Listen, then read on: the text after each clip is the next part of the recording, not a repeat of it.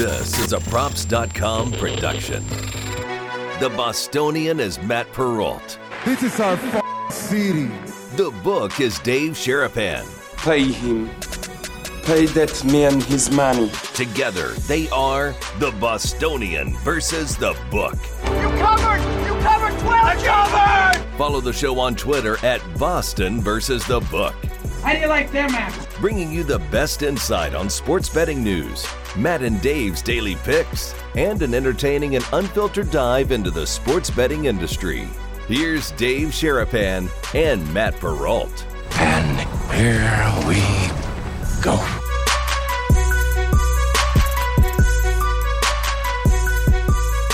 And we're off and running on a Monday. It is another episode of the Bostonian versus the Book presented by Betfred Sportsbook. Dave Sharapan, the Book, Matt Perrault, the Bostonian, and it feels like a Monday, Dave. Boy, does this day. Yesterday was an interesting day for me and my fam and my fans who are in town. We'll get to it in a second. But how are you on this Monday? Good. It definitely feels like a Monday. What was it supposed to feel like? Yesterday was a long day. It was a long. I don't normally drag on. Normally, like I got a rhythm. I'm dragging today. I got to admit, I'm dragging. I'm tired. You went to the game. When you go to the game, it doesn't just. It's not just going to the game. It can take a lot out of you. It took a lot out of you. I mean, yeah, pregame, little pep rally opportunity. Saturday had a pep rally. My daughter went and met the Patriots cheerleaders and met Fitzy, who was in town to host the whole. How tall was that Pat the Patriot that you met? Really tall. Like he looked gigantic. Feet. He's 8 feet tall. Like in the hat, he's enormous. Yeah, And Madeline's not afraid of those things. She didn't care. She was just like, whatever. And I was just like, that thing's enormous. Yeah. So that was at Mandalay Bay at Rhythm and Rhyme. And there were probably 2,000 Patriot fans that were there. That was really fun to go down there. And they had a fake Elvis. They had a fake Frank Sinatra. It was pretty fun to it was a New England takeover of Mandalay Bay. Everybody was like, what is going on with all these Patriot fans? And then Saturday. Take over the whole town. They were everywhere. Yeah. They were everywhere. It was really impressive. And I was talking to Fitzy, who was in town to host it, and Nick Stevens, who does stuff on WEI and does stuff for the NFL Network. And he said that like every bachelor party, every marriage in the spring, all the bachelor parties were this weekend. So they came in, did their bachelor party, went to the Patriots game. And if they're getting married in like February, March, April, May, whatever, like this was the weekend. And damn, that 5.5 hour flight home. Whoa, not easy on that Sunday night red eye to go back to Boston in the wake of what happened. Well, I mean, were you in a book sleeping when that happened? What's that? Were you in the book when that happened, when the Patriot game ended? Where were you? You and I were in the NFL store. Wow. Wall-to-wall people when they're watching it. It was, even she turned to me and goes, "Why, Daddy, why did they do that?" I'm like, I don't know. Full disclosure, Madeline had enough. After T-Pain came out at halftime, she looked at me and said, I want to go home. And I said, all right, that's fine. I understand. She's like, this is not fun. I was like, okay. And the Patriots were down 17-3. And I'm like, you know what? This is the beautiful thing about going here. Because what I was telling her, if we go to a Patriot game where we're from in Andover, Massachusetts, to get to Foxborough without traffic is 2 hours. Then the parking, walking from the parking lot to the stadium takes about a half an hour because the stadium parking is enormous. It's like the biggest parking lot I've ever seen in my life. It's just already sounds not fun. Patriot Place. So the drive without traffic is 2 hours. Then the walk from the car is cold, and the walk to the stadium is another 30 minutes. So like when you go to a game, you are not leaving unless you are really angry or you've got somewhere you have to be. For us, for where I live, where you live, it's 20 minutes. And then 20 minutes. I have found like the best parking space for events at Allegiant Stadium. And so I know now where to park perfectly. It's right on. And if anyone in Vegas and you want to know, I'll tell you, it's $30. It's great. You park, bam, you walk straight into the stadium. It's a 1 block right down to the stadium and you're there. So literally it takes to go from the seat to the car is 5 minutes. And from the car to the house is 15 minutes. It's 20 minutes. Especially if there's no traffic. Yeah. And there's not on a Sunday afternoon. I mean, it's just zip and we're good. So I went from the end of the first half and the first 5 minutes of halftime.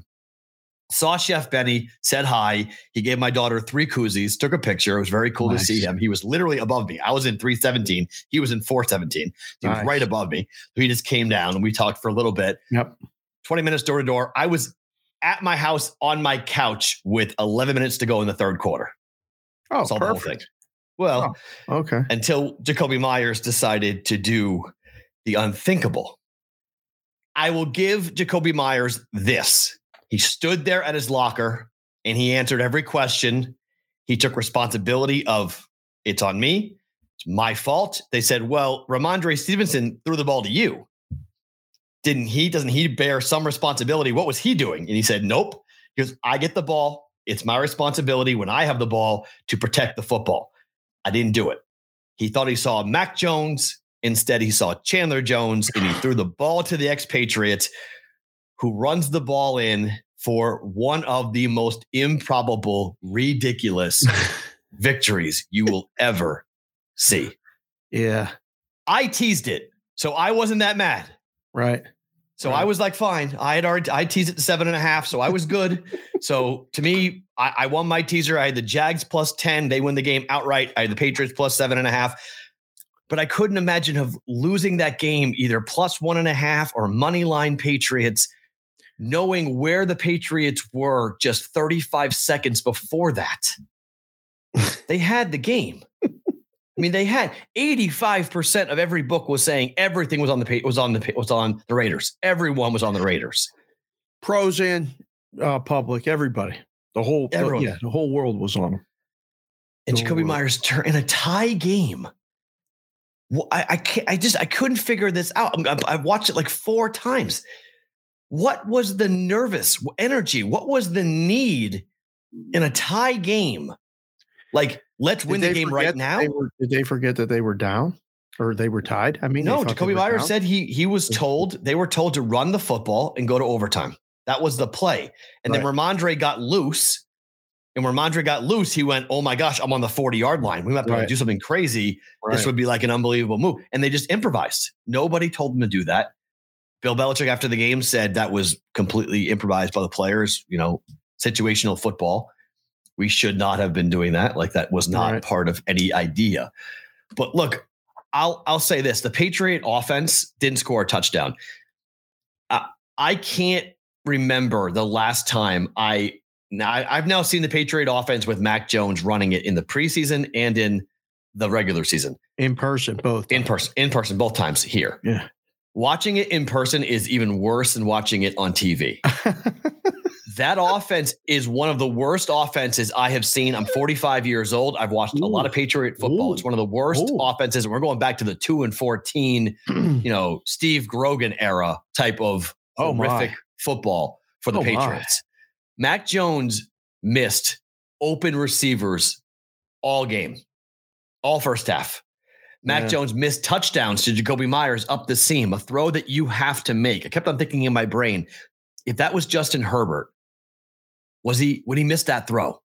And I kept on coming back to the idea that like the arm talent, Mac's whole thing was he can throw the deep ball.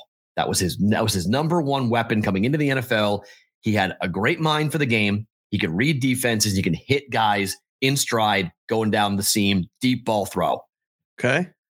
I don't think it's that good. I don't think he's got the it factor. I'm very concerned about Mac Jones. In the preseason, I was like, it's preseason. He'll be fine. After watching now here through week 15, I think the Patriots have some really tough questions to be asked going forward. And I think you change out Matt Patricia, who is the most boring, unimaginative play caller I've ever seen. But he might have to be that way because he knows what he got. Very true. Very possible. Right? There's not a lot of talent. Do anything else. Not a lot of talent. Yep. Devontae Parker was out too, missing one of your big weapons. I mean, Jonnu Smith is used a little. Hunter Henry missed a really big third down catch. Like, you just look at the weapons that the Patriots have and you look at other teams around the NFL, even what the Raiders have, you look at the talent. I mean, the Patriots defense is so good. It is such a disappointment to watch the secondary play as well as they did in the first half watch Matthew Judon and company just attack that Raiders offensive line and cause Derek Carr to throw the ball too quickly. And that defense is good enough to win a championship. It's phenomenal. The offense is absolutely awful. And the entire offseason has got to be looked at as, what do you do to improve the offense? Get Mac Jones a legitimate quarterback coach. Because, I mean, he needs help. He needs coaching. He needs coaching. He needs someone he needs like an ex-NFL wide receiver, quarterback, somebody to get this kid right, because he's the offensive line blocking would help too, though. That is fair. That is fair. They have to get offensive line help to block. They have to. I mean, they can run the ball.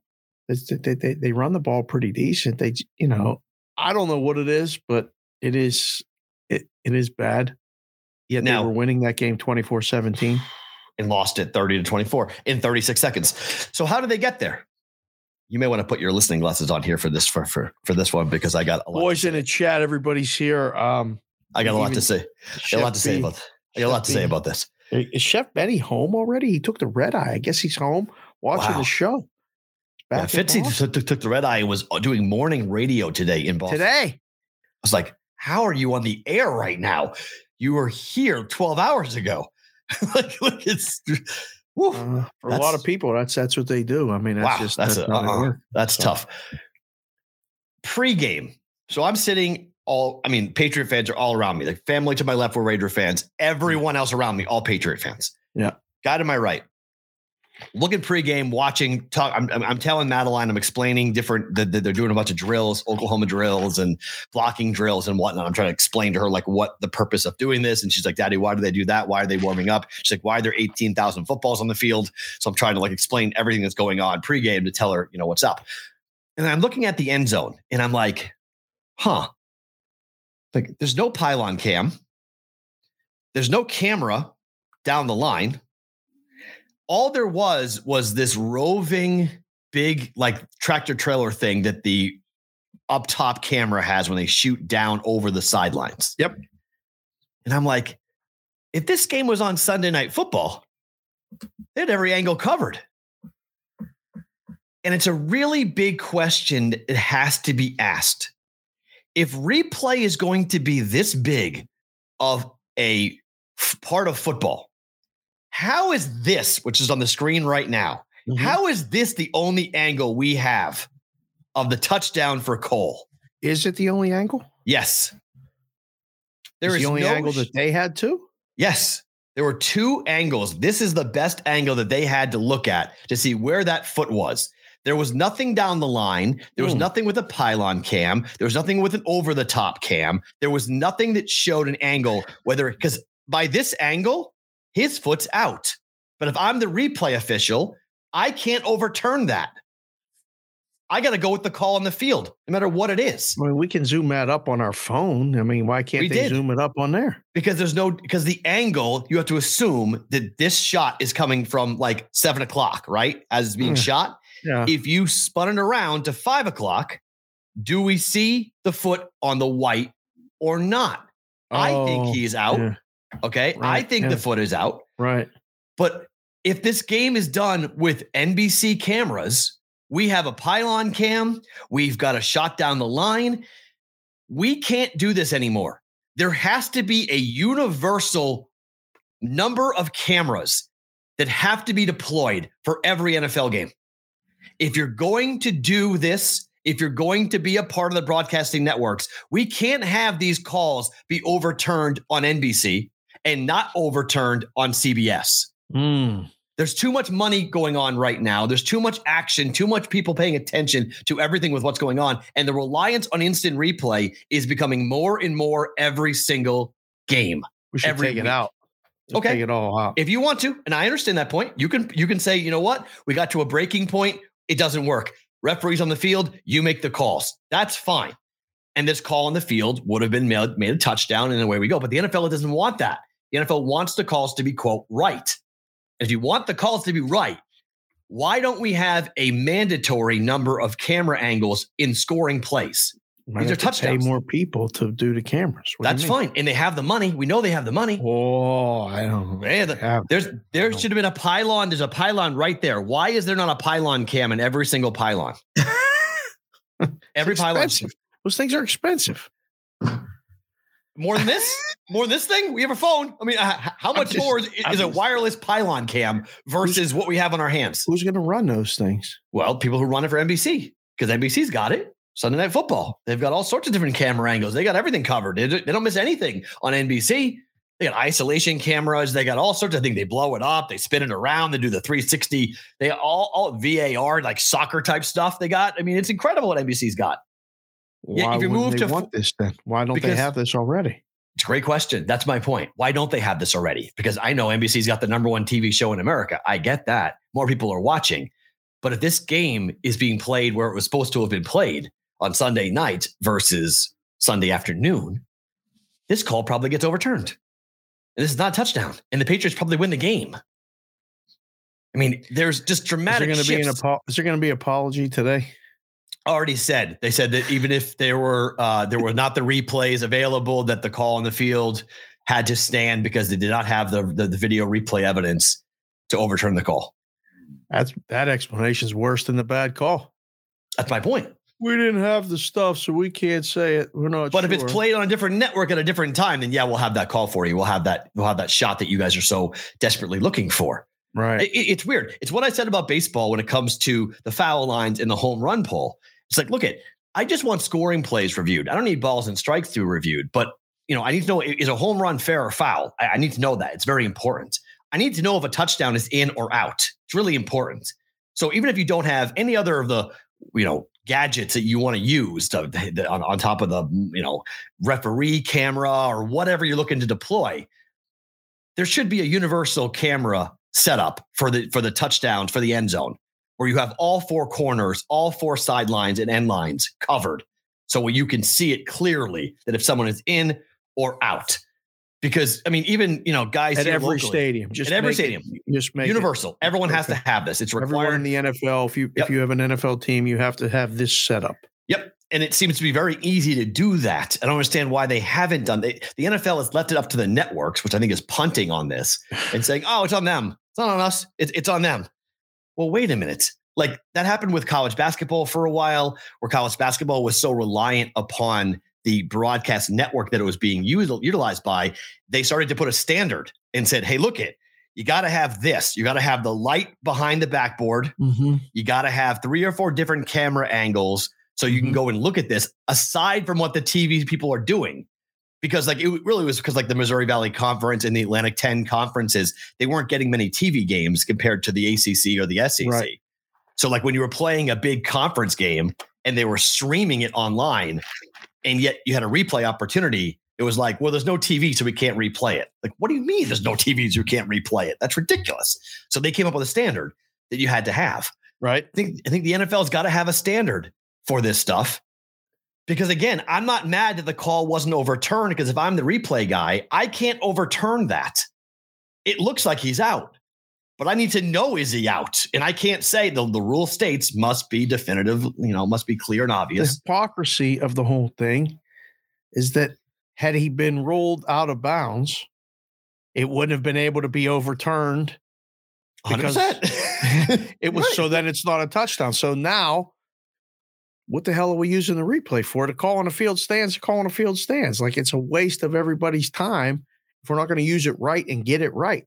I've been saying this for years. I used to say it to the guys that were umping the kids' games. Just get the fucking call right. I don't care how you do it. Right. Just get it right and admit when you're wrong. Like, I saw it. Everyone else saw it. Ask for help. Get it right. If no one else saw it, now with the pros, you got all these cameras and stuff. Get it right. Oh, we don't have the cameras. Oh, we don't have the cameras now, so we can't overturn it. It was weird. I when I saw it in the preseason, in the pregame, I was like, they don't have any cameras in the end zone. Yeah. I was like, that's really weird. I was like, there's no sky cam. There's nothing down the line. There's no pylon cam. It looked like a very old school setup for a football game. And I was like, I know I've gone to a lot of Patriot games because Patriots tend to play in the primetime spots or Monday Night Football, Thursday Night Football, Sunday Night Football. And there was this was my first regular season game since before COVID. I had gone to a preseason game, Raiders Patriots this August. That was my first game after COVID. So it'd been about 3 years since I'd seen a professional football game in person, an NFL game. And I noticed it. It was like, that's lacking. Like this happened in the other end zone from where I was sitting, but in the end zone, I was down basically like right in one end zone and looking right down at it. And I was just like, it looked different. I was like, there's not a lot of camera angles for the end zone. And it just was sort of crazy that's really what turned the game in the end zone. And I don't know. I think there needs to be some type of standard for this. This is great. John Roy's in the chat. Boys, I'm trying to keep up with the chat. DJ Hooks apologizes for trying to tag you in a tweet. And he's all good, man. Some poor bastard named Matt Peralt is like, not you. SID of some school in North Carolina. Yeah. Well, thanks for being involved in this thing. But I got him pretty good. I put the who the fuck is this guy thing from Connor. But John Roy says he did security at Soldier Field during the regular season on the field. Wow. It's a dog and pony show. And they do install a little camera on the pylon. Doesn't pick everything up, though. The amount of equipment is unbelievable. Yeah. For a regular season game by the wagon load for NFL films. Yeah. It's insane. But you could have a camera angle going down both sidelines easily. You just require it. You have a line. Like, look at this is the argument people have been making for a while that we're allowing 75-year-old guys in the chain gang to go ahead and determine what's a first down and what's not. True. Like the NFL is woefully behind where it could be with technology. They're just concerned about making the older folks mad. If they make it look like a video game, your older fan base is going to be like, what the hell am I watching? This is not fun. Don't do this. So they're concerned about it. They're sensitive. I don't know if they're sensitive or they're just placating to the masses. Like, just leave it alone. We don't need, I don't know if they want more. Like, no, I think most younger, if you polled under 40 years old. No, I'm not talking fans. I'm talking the people that run the NFL. I don't know if they don't want to hire a full-time official staff. They only work once a week. What are they going to do all week? Well, some of them are full-time now. But I know what you're saying. That's been a very recent occurrence that we've had full-time referees in the NFL. But I don't know. I think if replay is going to be part of the game the way that it is, there needs to be a standard that every team, every game, every home game, it's a home team's responsibility to set up the camera angles to make sure that they've got in the end zone. Now you could say, well, we missed it on the first down. We missed it on the sideline, whatever it might be. But scoring plays, which are all reviewed, every scoring play is reviewed. There needs to be a standard for angles that everyone has the same type of shot to be looked at. Because I think Cole is out of bounds. I don't think this is a touchdown. But again, I don't believe there's much you can do about it because of the angle. And the angle looks, people were saying, like, fire the replay official. How do you not see this? His foot's clearly out of bounds. And I'm like, look, it's not clear and obvious. I think he's out of bounds, personally. That's all I can do is I think he's out of bounds. I don't know if he's out of bounds. It looks like it from that angle. I don't know. Right. But that guy, do you know Brian Salmon?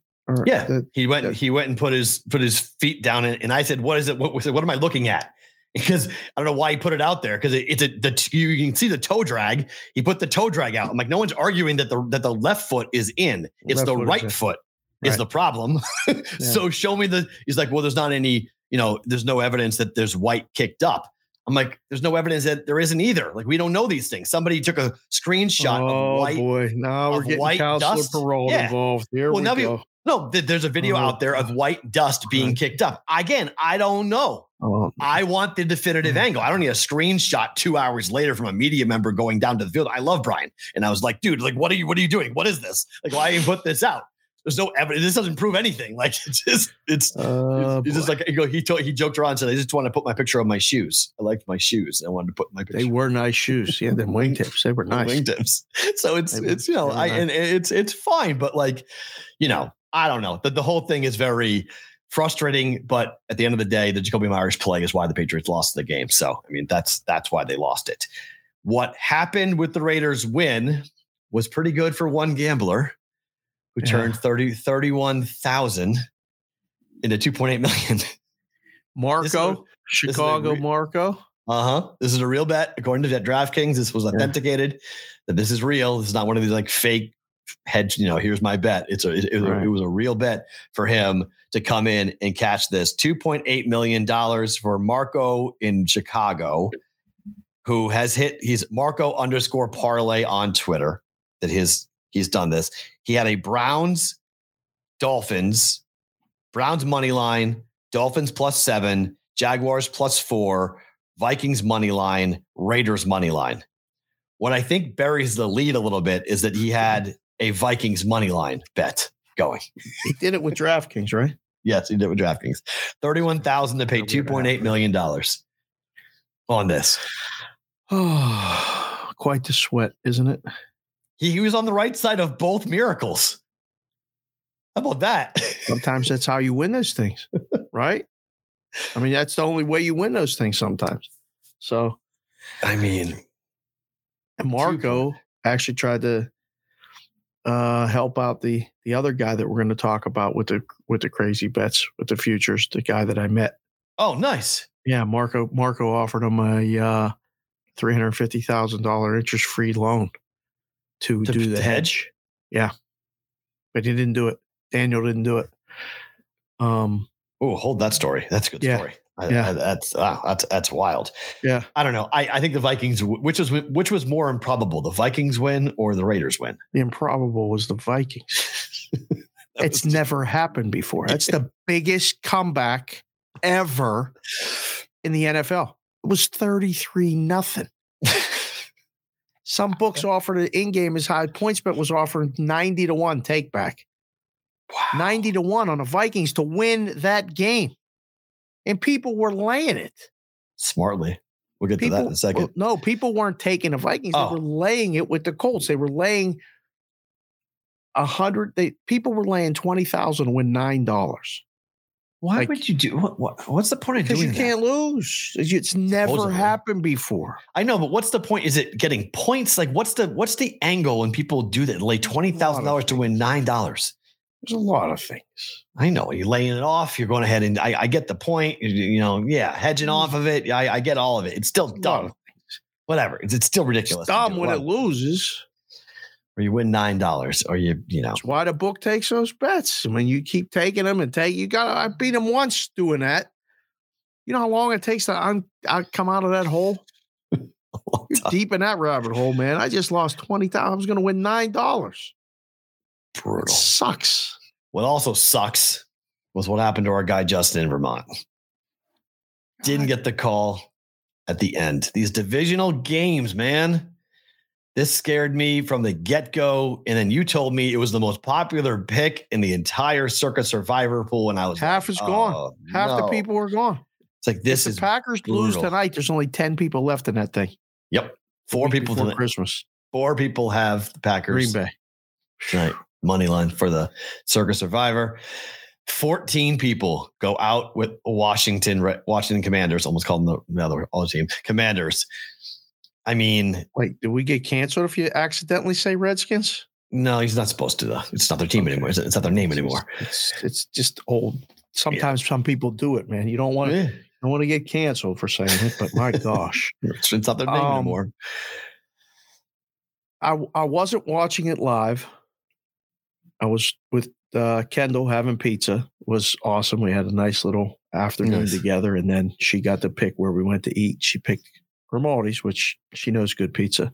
Anyhow, the call, 20-12. We score a touchdown. Terry's out on the outside. Asked the ref of my lined up. He says, move up, pointing like move up. He moves up, looks at him, thumbs up. We're good. Okay. Snap the ball. Flag comes. On a wide receiver standing on the outside, it's not part of the play at all. Touchdown's taken back. I see it on the replay, and I'm like, what just happened there? Like, he had his hand I'm not saying it's fixed. Don't misconstrue anything that I'm saying as far as that goes. But that ref was calling that penalty. No matter where he was lined up, his hand was on that flag to pull and throw, no matter what. I was mad. That was one of the most ridiculous things I've ever seen.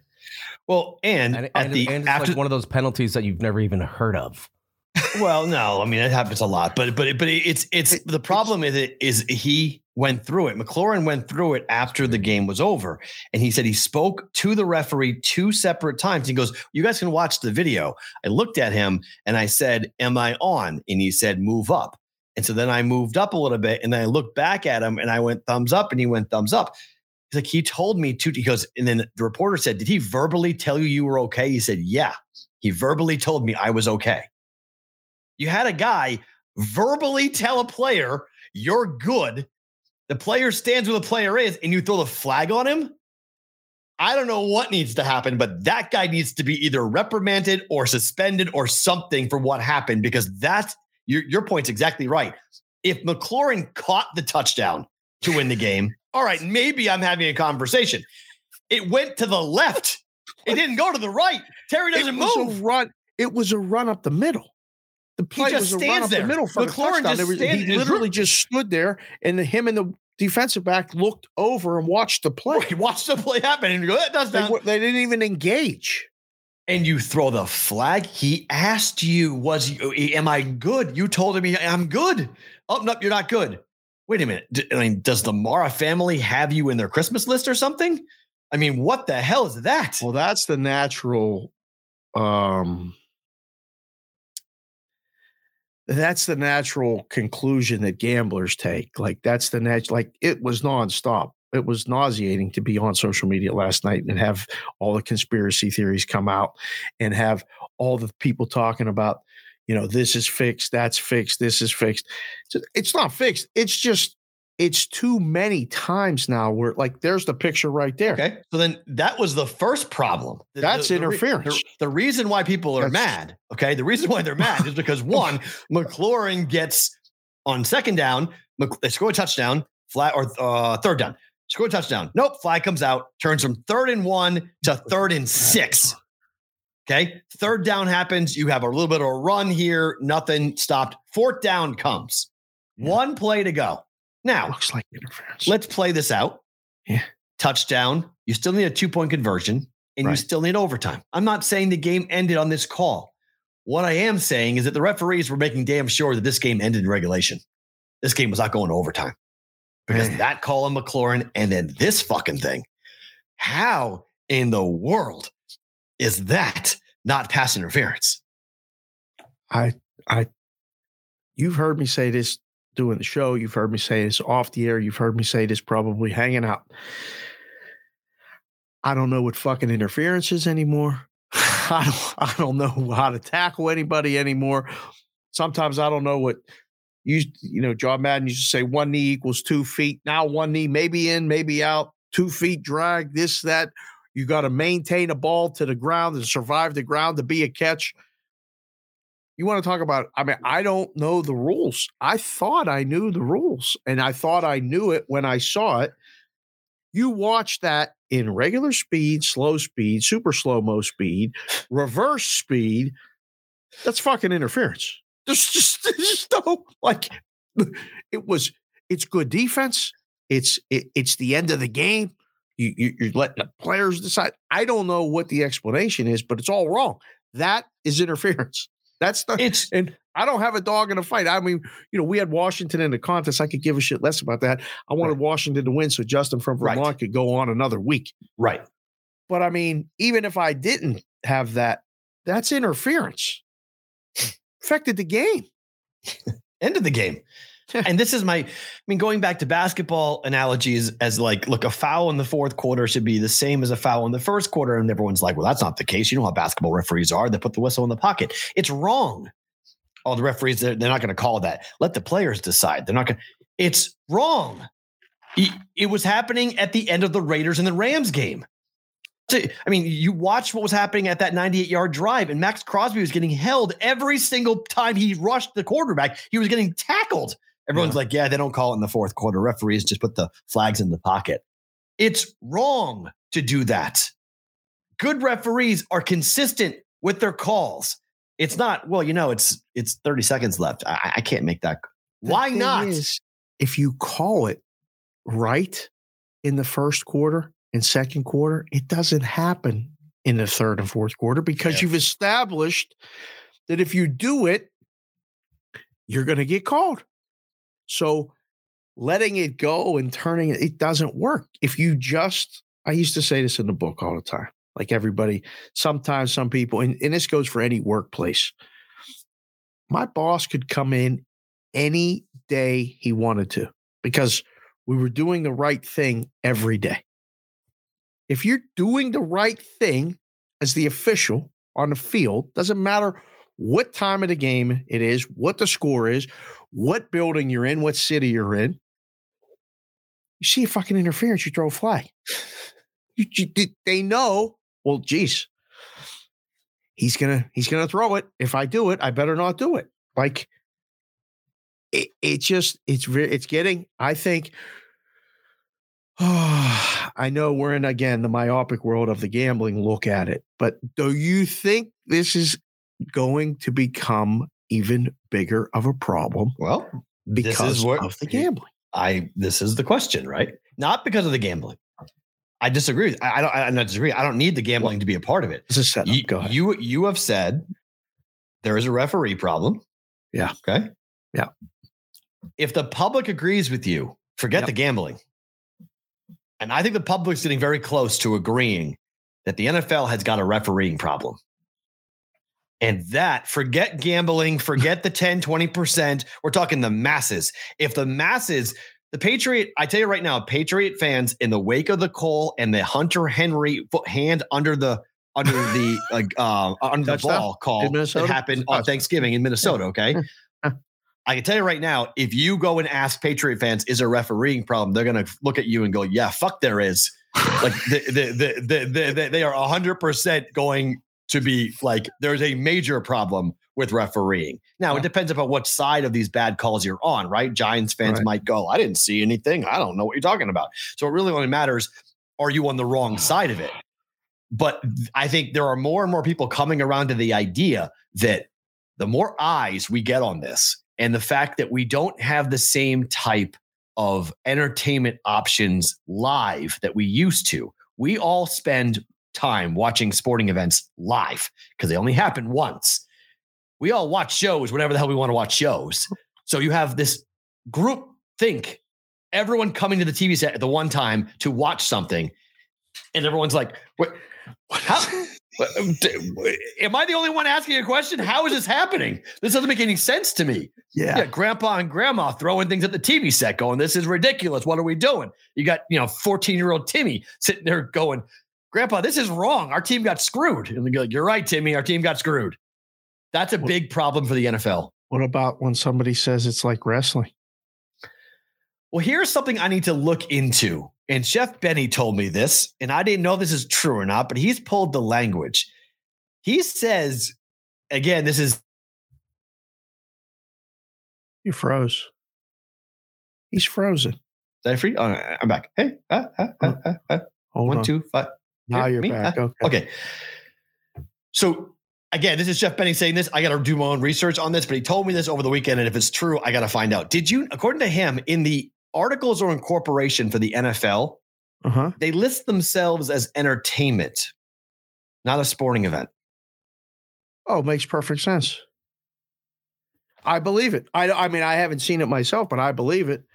And Chef B he almost went to law school, but he's connected with the legal side of stuff. So he does research, and I respect his opinion. I fell over when he told me that. I went, wait, what? He said, do you know, when the NFL incorporated itself, when it put the articles of incorporation as to what it is not a sporting league. It's an entertainment venture. Wow. So you couldn't sue them.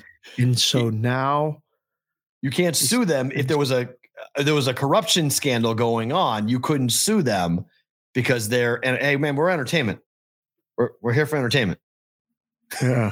If that is true, again, it's a big IF. I got to look into it myself and figure that out as to what the legality of that. What does that really mean that they're not actually listed in their articles of incorporation as a sporting venture, but rather as an entertainment venture? Well, how are the other leagues listed? That's right. That's my point. I got to look into this and look in it and go, all right, is Major League Baseball different? Is NBA different with the way that they're incorporated? But I don't know. The whole thing.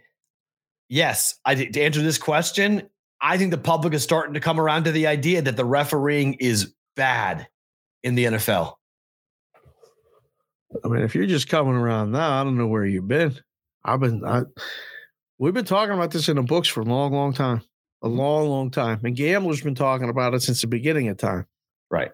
But my goodness, it's not just big games. It's not just primetime games. It's not. Think about this. I said this on Saturday when it was 3 isolated games. When you watch a game from beginning to end, and a lot of people watched a lot of football on Saturday because it was bad weather in a lot of places in the country. A lot of people that I talked to were like, I'm getting on my couch and I'm not getting off. I'm going to go from one game to the next to the next. You see a lot when you watch one game. When you watch the NFL Red Zone on Sundays and all the games are going on, you maybe don't see all of this. 100%. Agreed. And I've been talking about this because literally blessed to be in a book every Sunday for probably 20 years. It was very rare. I even took a Sunday off during NFL season over the past 20 to 25 years. So seeing a lot of football, watch a lot of games and going, what are they doing?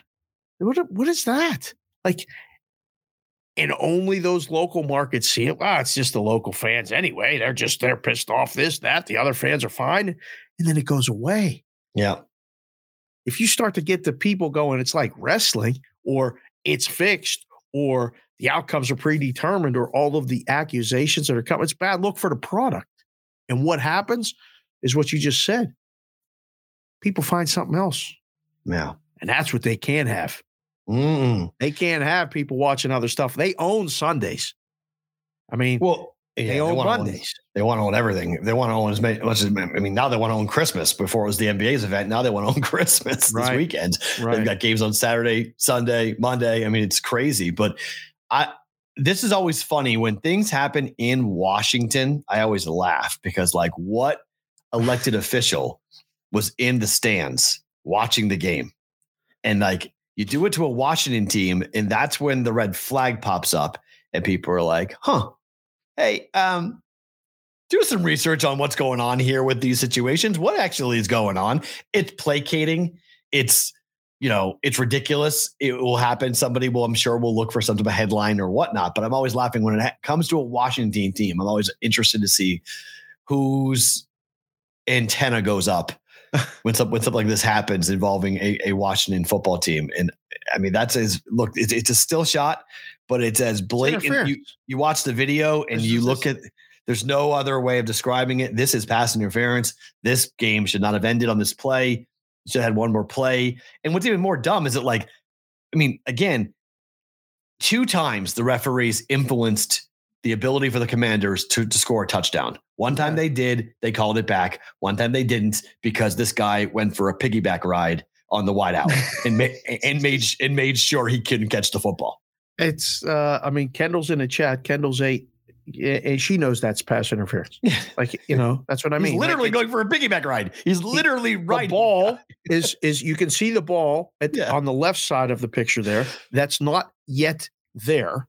So the ball has not got there. You can't hit the receiver before the ball gets there. He's on the guy's back for a piggyback ride in the end zone. That's first and goal. He's almost clasped.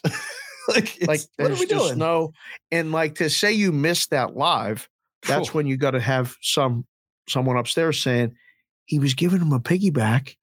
It's pass interference. Put the ball on the 1 and say first down and goal. Yeah, let's go. Just say it in the ear, So I don't know. And thanks to Chef Benny for letting us know that. I had a tremendous meal with him. He knows what he's talking about. This is somebody who whose opinion I trust. It's how we got here for it to be a 5-point deficit. How we got here was a phantom pass interference call on Washington in the third quarter, where they called pass interference on a receiver who didn't make contact with anybody. He ran a route, and Collinsworth was like, that's not pass interference. Oh, God. He's frozen again. You're frozen again. 1, 2, 1, 2, 1, 2. Now he's back. Yeah, he's still here, just buffering. Close some of those tabs out, buddy. It's not. I don't have anything. No, I don't know. It's weird. I'll close them out. Not Farrah's fault. Yeah. So, I mean, it's weird because they called that pass interference, and it was a 2-point conversion that was converted. Then they missed the extra point. They moved him back. It was a 45-yard extra point, and they missed it. And you're like, wait a minute. And Collinsworth was like, that's not pass interference. I don't understand how you make that call. That's not right. Right. The referees were bad the entire game, and it felt like they were bad against Washington the entire game. Well, and that's frustrating too, because that's the way those things go. They always go against one team. Yeah. And I don't think it's on purpose. I wouldn't even go that far to say it is. If it ever comes out that it is, the league's over. That's it. There's no. I mean, how do you bounce back from that? Oh my gosh, can you imagine that? No. That would stink. That would stink. We will have something on Connecticut and Marshall at Christian Hastings. Somebody came in and asked if we'll have kickoffs in 40 minutes. Relax, we got you. We got time. Brady has to retire, does he not? Either go to New England or retire. One of the two. What does he want to go to New England for? One last hurrah, 1 year, kumbaya, you and Bill right off into the sunset. Bill retires, Tom retires. They both next year, goodbye tour. They both leave. They blew a 17-0 lead. Happens. Never happened to Brady. No, he never blew a 17-0 lead. 27-17. Per Elias, Brady was 153-3 straight up in games with a 17-point lead. The last time he did it was in 2011 in week 3 against the Bills. 3 times his whole career. Whole damn career. This does not happen to Tom Brady. He was 159-4 now. Went up by 17 points in a football game. And the last time he did it, he blew it was 11 years ago. Was the last time it happened. Can you imagine holding a Tampa Bay plus 3.5 ticket? 3 times in his life, he blew it, and yesterday was the 4th. That sucks. I mean, it's crazy. You can't blame the wife now. What do you do? You blame the age now. That was really bad. This is a crazy stat that the NFL sent out. Where did this come from? Come from behind victories. So here's it was the first time there were 3 walk-offs or something? Yes. Defensive walk-offs. Ridiculous. So it's the first time since 1970 there were 2 game-winning scores on the final play in a single week. Right. And with the Raiders and Minnesota. Jacksonville, right? Jacksonville, pick 6. And then 3 teams, Minnesota, Cincinnati, and Jacksonville, overcame deficits of 17 points to win, making the first time in NFL history that 3 teams came back after trailing 17 or more in a single week. I mean, imagine if you're somebody who had a Colts, Bucks, and Cowboys ticket, just stop betting. Just take a walk. Colts, Bucks, and who? Cowboys. Yeah. Because you thought you were good in all 3 of those games. You were like, oh, all right, we're rolling. We're all good. And then, poof. They're going to host a playoff game. Tampa team's going to host a playoff game. It's not right. It's going to happen, but it's not right. And the way it's setting up, right? It's going to be Dallas. Dallas is going to go to Tampa. They might win that game. And Tampa and Tom Brady are going to fuck up Another one for Dallas.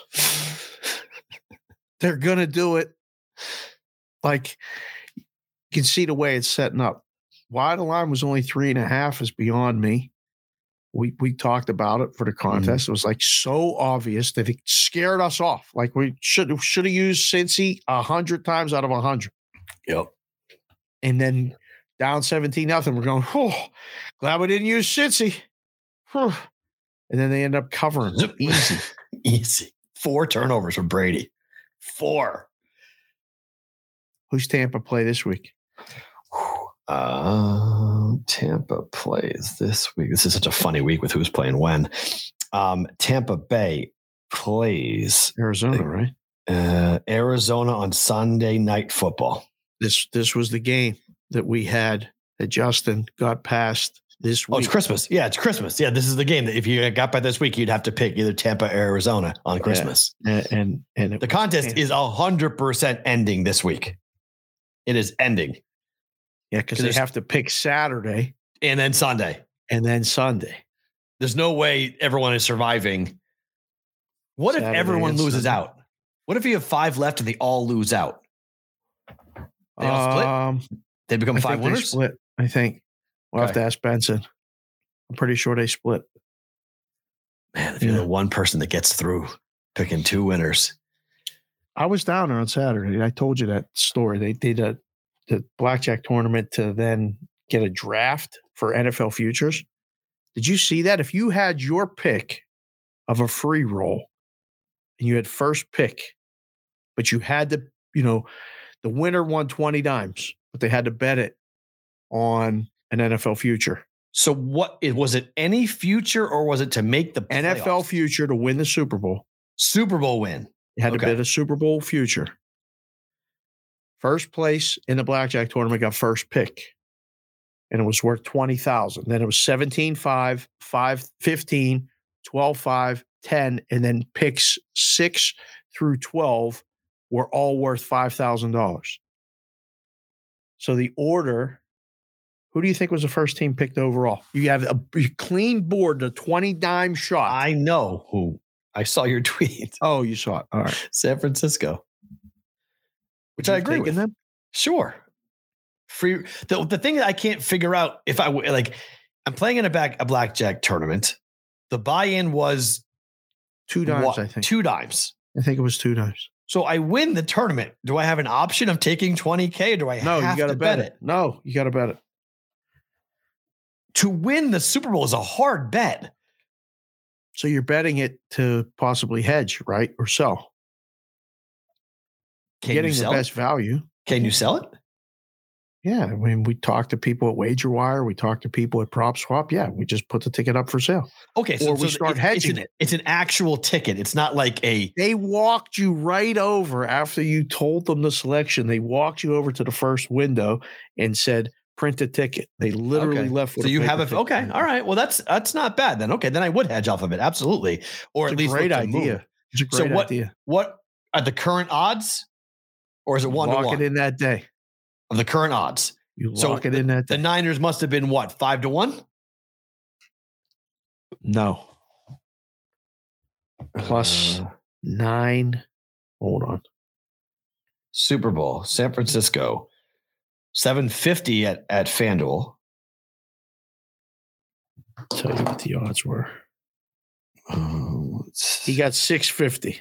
Okay. I mean, second pick was Dallas at 9-1. It's a horrible bet. They got to go on the road. It's a horrible bet. I don't know what you're doing. Why? Why did you do that? The third pick was the Eagles. Did everyone in the blackjack tournament get a future? No. Okay. You had to finish in the top 12. How many people were there? I don't know how many people entered the back. That was 20. It was only 12 picks. You only got 12 spots. Okay. To the draft. I don't know how many people entered the blackjack tournament, but that's how they got paid. So it went Niners, Cowboys, Eagles. So it went NFC, NFC, NFC. Fair. Then it went Buffalo, KC, and Cincy. So the yes on the Bills was 350. Yeah.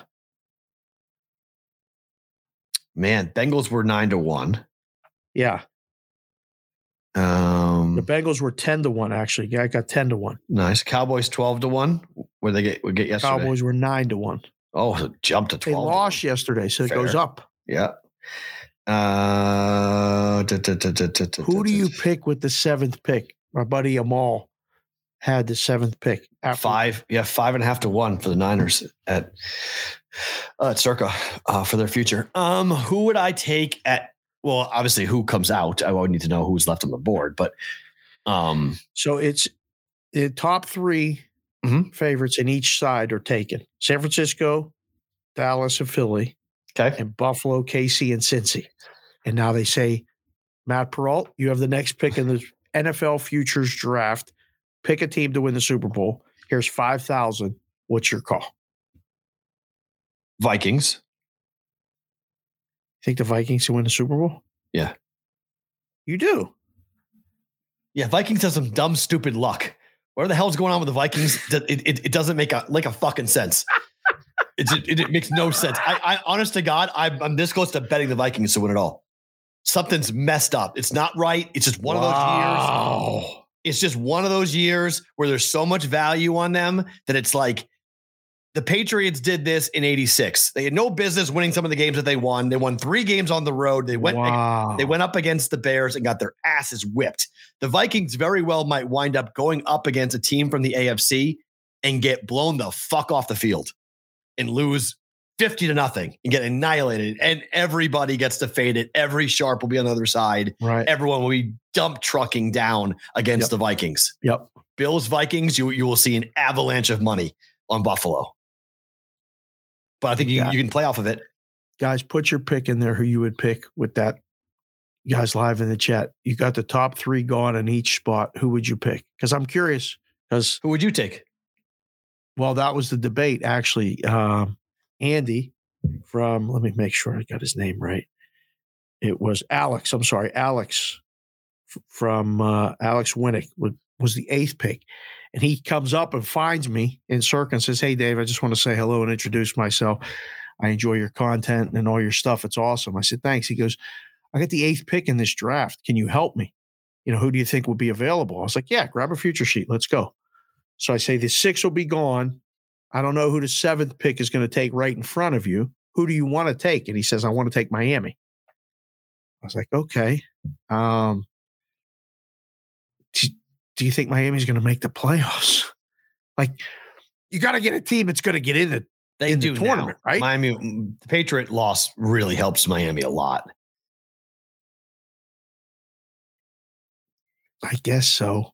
Patriots went from if they had won that game, the Patriots were 62% likelihood to get in. Now they're 22% likely to get in. That loss killed the Patriots. Killed them. Yeah, because it's a conference loss. Everything. It's a conference loss. Miami won. They lost. I mean, everything it was a game they had to have. That was a Miami must lost. win. Sorry. It's Buffalo. Right. Sorry. It was a must win for the Patriots. Everybody lost. That Jet loss was big for the Patriots. That kept them. That helps. Them. Otherwise, they'd be dead. They are at least a little alive. Chargers won, though, so that's problematic. But I was going to say the Chargers winning, the Bengals winning, the Ravens lost. Right. And but I don't know. Miami says not a shoo-in to make the playoffs, but that's so Amal comes walking in and he's got the 7th pick. And I said, "You got to take who you taking?" And he said, "I think I'm taking Minnesota." And I said, "All right, but don't you have to win one game. At that point, you want a team that you think is going to win a game." So Amal changed his mind and took Tampa 7th in front of Alex because they're going to host a playoff game. So he can hedge off right there. Right. Or if they win, their odds drop from, he got 35-1 for 5 times. He's got 175,000 now. So, you maximize the odds. So Alex, with the 8th pick, took Miami. Don't hate it. And then another guy named Nicky Lombardo, who I know, took the Chargers. Over the Vikings. Yeah. Let me make sure. Yeah, he took the Chargers 9th at 40-1. And then the Vikings went 10th at 25-1. 11th was the Detroit Lions, which flyer bet, sure. I mean, they may actually make the playoffs, which would just right now, yeah. Thing, and that's Derek's team, so that was good. Mojo. Right. And then the Ravens were taken with the 12th pick. So, I mean, there's a couple teams in there that I don't think are going to make the playoffs, but maybe is that the playoff bracket? It's obviously the 4 teams: San Francisco, Dallas, Eagles, and and Vikings are in. I mean, the winner of the AFC South is in. Which is who? We don't know yet, but that's why it's not the bracket, because there's an AFC South team that's going to be in there. There's an NFC South team. It's the Bucs. Fine. The NFC West will have a team in there. San Francisco. Oh, that's right. Sorry. That's them. Who else? What division? Seattle. Seattle not going to make it, are they? No. We have the East winner. We have the North winner. No, we don't. Who's the North? Who's winning the North? The AFC North? Vikings. Yeah, Vikings. Sorry. So we had the Vikings. And then South and the West. Yeah. I mean, other than the AFC South, that's it. That's the other angle. Whoever wins the AFC South. And then whoever's the third wild card. Chargers, maybe. Right? Miami, Chargers, and then Jets, Patriots, Ravens. Yeah. Shelly's in the chat. She's hyping up the Ravens. If Lamar returns, I don't know if Lamar's returning. That was a bad loss. I mean, that's missed. I mean, Justin Tucker. They played like caca. I need Justin Tucker to make one of those 2 kicks and my teaser cashes. Just make one of those 2 kicks. Like, dude, really, I gave him plus 8.5. Just make one of those. End of the first half, Tucker misses a kick. Fourth quarter, Tucker gets a kick blocked. Best kicker of all time. Like, what are you doing, man? Like, you're killing me. Like, come on, man. Brutal. Just, ugh. We were walking around that NFL store across from Culture Kings down at Caesars, and I was asking Kendall what she thought about the different teams and stuff, because I was like, Kendall, I got to try to figure out which team's going to win the Super Bowl. She points at one. She goes, they're not making it. It was the Buffalo Bills stuff. The Super Bowl? Oh, I buy that. I can see that entirely. Yep. They're not making it to the Super Bowl? Yeah, I can easily see them. I mean, they better not play KC. That's all I got to say. Really? Yeah, KC, I like the Chiefs to beat them. Yeah, I think the Bills will beat almost anybody else except the Chiefs. Chargers might give them a problem if they run into the Chargers, but right.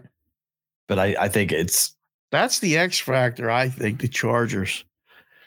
I like Herbert. I've always been a big. I think they're Justin physical Herbert too, man. Like they're if healthy, that defense. Look, on paper, that has been one of the best talent-rich rosters in the NFL. They can't stay healthy ever. Right. So if they get Bosa and James to come back and they can play at a high level, they've got Khalil Mack. They've got a defense that's going to be a pain in the ass to play.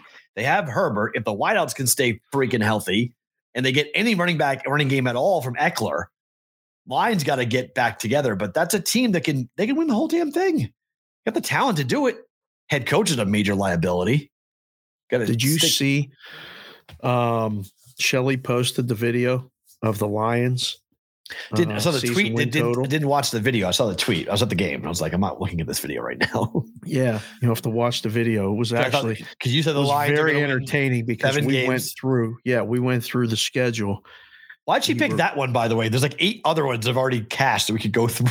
Well, because it went over yesterday, I guess, and shit was on her mind. I don't know. We have to ask Shelly. Like the Raiders under is hitting. Right. Well, I guess they could win 9. They could go 9-8, I guess, if they win out. But chances of that happening is like tiny. I don't think they're doing that. But it was funny. I'm happy for the Lions. We went through the schedule. Oh, what did we say about the Lions Jets? We say Lions are going to win, or Lions are going to lose. The date of the show is May 27th or something, right? Okay. And I go, what's the line on that game? 2? Like, it was. I watched it again. I was like, I still fucking got it. I just looked up in the air and went, what's the line on that game? Like 2? And then we debated it back and forth. We threw out a bunch of stuff like before anything was out. We were talking about it. Like I didn't see the over. You were all over the. I was like, I thought Lions are going to prove it to me. Lions are going to make the playoffs. Dan Campbell, coach of the year. I think he's 35-1 today to win coach of the year. Sentimental pick. The Lions, if the Lions make the postseason. The Vikings guy, he's got to be favored, right? I mean, I guess so, but like if I was voting, who would you vote for coach of the year right now? If the Lions make the playoffs, this team has won 6 of 7. Let's see. Coach of the year. Oh, Dan Campbell's plus 440, second choice. Okay, so he dropped down dramatically. I guess preseason. Nick Sirianni is minus $3. I guess so. Yeah, fair. It's hard. I mean, it's hard to argue that they've lost one game. See, but that's my point, though. I hate that team with the best record gets the MVP and the coach of the year. I think Dan Campbell's done a better job than Nick Sirianni has done. If his team goes to the playoffs, he's working with less talent. Oh, the roster's pretty talented. The Lions? The Lions roster offensively, they're pretty talented. Really? Yeah, they got playmakers at those positions. Jared Goff at the quarterback spot. I mean, guys lost the Super Bowl. Yeah, he took a team to the Super Bowl. How many points did he score on the Super Bowl? That was one of the best unders of all time. Doug Peterson's a third choice, along with Kyle Shanahan. See, why is Doug Peterson with the Jacksonville Jaguars there, and Dan Campbell is not higher? I don't like that at all. Doug Peterson's 20-1. Okay. So he is longer odds. Okay, longer. Sure. It's not. There's two guys based on these odds. It's either Campbell or Sirianni. All right, I would agree. That's fair. I agree with that. That's how it should be. I don't even know who the Minnesota guy is. Is Kevin O'Connell? He's the coach of Minnesota, right? He's the fifth choice at 24-1. Whatever voodoo doll is, people have been working with the opponents of the Vikings. That's who needs to be the MVP or the coach of the year. The magic they do at halftime to help that Viking team win. Amazing. It's amazing. Doesn't make any sense. So let's talk about that. I mean, 33-0. 33-0. I don't know. They win the game outright. I mean, I literally said to Madeline at halftime, we're watching the game, and it was 33-0. And she watched by the TV set. She goes, "What's the score?" I said 33-0. She's like, "Why are you watching this?" I said, "I don't know. Something else on. I'm watching." I wasn't. She's like, I'm like 33-0. I was like, "Watch them win the game." She's like, "What do you mean?" I'm like, "The Vikings are crazy. Watch them win the game." She's like, "I'm not winning the game." I was like, "I don't think so either." But I didn't even bet it. I was like, at 33-7, I thought about it. I was like, It's like, maybe it might be worth a bet. And I was like, nah, it's not going to be worth a bet. Because then I think they kicked a field goal. Whenever they got to 36 is when I stopped thinking about betting it. I was like, all right, they got to 36. They're not going to blow this. 39-36, they blow it. Viking fans should be, you should be psyched. I mean, every Viking fan should run victory laps, man. I would do the exact same thing. I mean, that is a miracle of miracles. If they win the Super Bowl, that game against the Colts will be talked about for a millennia. It's going to be talked about for a long time anyway. I mean, is there a more annoying yet cool stadium cheer than the skull clap? Like them doing it. That's fine. I like that. It's unique. What I like about it is it's unique. It is. It is. But like the Raider chant is the laziest chant I've ever heard. When they just say Raiders, what is that? Who started that? It's terrible. It's terrible. It's absolutely terrible. It's like, give me your best Raiders chant. Like, it reminds me of Nebraska, because Nebraska's is go big red, and then everyone yells back, go big red. Like, you do this like elongated go big red, and you yell over, like go big. It's like so like the Raiders chant. I'm waiting for what else is after. Oh yeah, no, there's nothing. There's nothing else. Nothing. I'm like, No. Whose idea was this? This is really weird. Like in stadium, it's like, give me your best Raider chant. And but yes, Minnesota, they blow. I like the skull. The clap. The horn's awesome. That I fucking hate. Oh, I love that. That thing's awesome. You can't blow that during the game. Yes, you can. I love it. Patriots, we blow blow that during the Patriots game. blow a foghorn every third down. That's what we do. Patriots in Foxborough, every third down, there's a foghorn that goes off. During the game. In the game. Every single third down on defense, the Patriots, that's the signal to the crowd to get up. They blow the foghorn. Patriot fans get up and go. That is some bullshit. I love that horn. All artificial bullshit. Yes, it's great. I love it. It's part of the fun of going to a game. Yes, absolutely. I am 100%. I like the Patriots foghorn. I like the Vikings horn. What else have I like? I like the cannons going off at Tampa. That's cool. They fire from the during the I love it. During the game. They're lining up to call a third down play. Oh no, well, that's different. Yeah, that's what I'm saying. Like you can't call it like they blow that horn. Yes, while they're coming out of the huddle. Correct. Foxborough. When it says third down, how about who screams? What stadium screams? The guy gets on the mic and screams third down. Oh, it's at Arrowhead. At Arrowhead, a guy gets on the mic and screams, "It's third down!" and everyone gets up at Arrowhead. I love it. That's fun. That's home field advantage, baby. Let's go. Bullshit. I'm all in on it. I love it. Louder the better. Get people fired up and going. Oh, I think it's great. So here are some of the bets that cashed. ESPN Chalk did some research. Our boy David Payne Purdom put out some articles here on this comeback. As you mentioned it, PointsBet was offering Indianapolis at minus 20,000. So, in order to win $1, you had to put up $200. PointsBet reported taking an $1,800 money line bet on the Colts at minus 20,000, which paid $9. So $1,800 for $9. They also took a $3,000 money line bet on the Colts at minus 10,000 that would have netted $30. And instead, the 4,800, they took that down. Caesar was quoted saying, "We see this all the time." PointsBet offered the Vikings at 90-1 at half when they're down 33-0. DraftKings had the Vikings at 40-1, Caesars 30-1, BetMGM 17-1, WinBet at 15-1. How does it get that different? When you have a 90-1 and a 15-1. You actually have somebody paying attention. Okay. Largest bet was $5 at PointsBet. Yeah. At 90-1. That's the other thing. If you know your customers, like if you have chalk layers that just want to earn interest on money that never loses because no one's ever lost a lead like that before, turn it on and let them bet it. Other books are letting it just sit there for show. They're letting it run automatically. Nobody's betting it. A lot of times they take the money line down when it gets over 24 points. Yep. It's the math is too high, so you don't do it. We froze there for a second. We're good. Okay, we're good.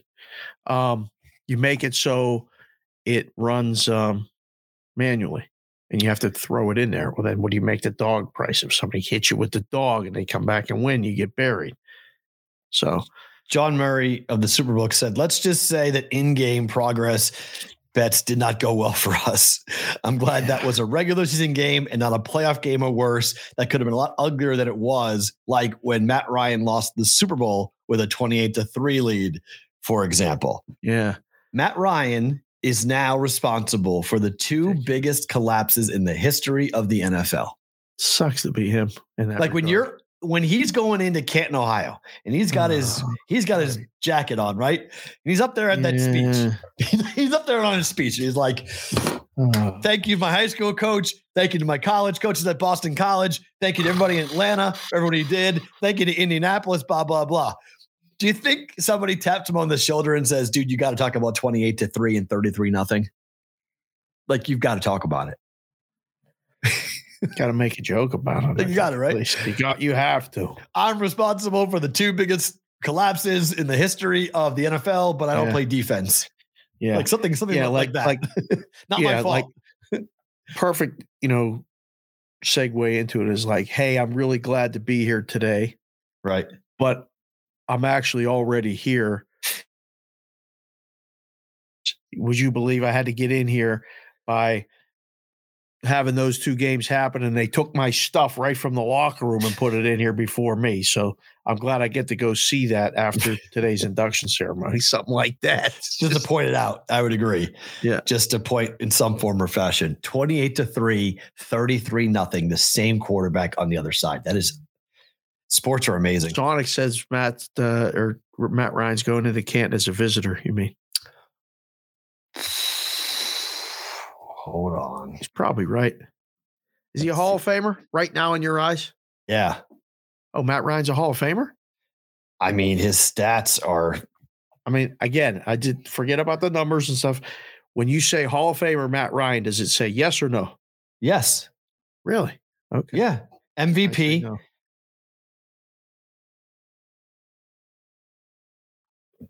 He's got 381 career touchdown passes.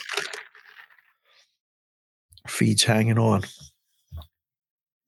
Our feed's hanging on. Barely up. Come on. Come on. Stay with us, please. We're almost done. I don't know. I think so. I think he's a Hall of Famer. Green Bay's up at 7.5 tonight against the Rams. Total is 39.5. You going anywhere near this game? No. Under only.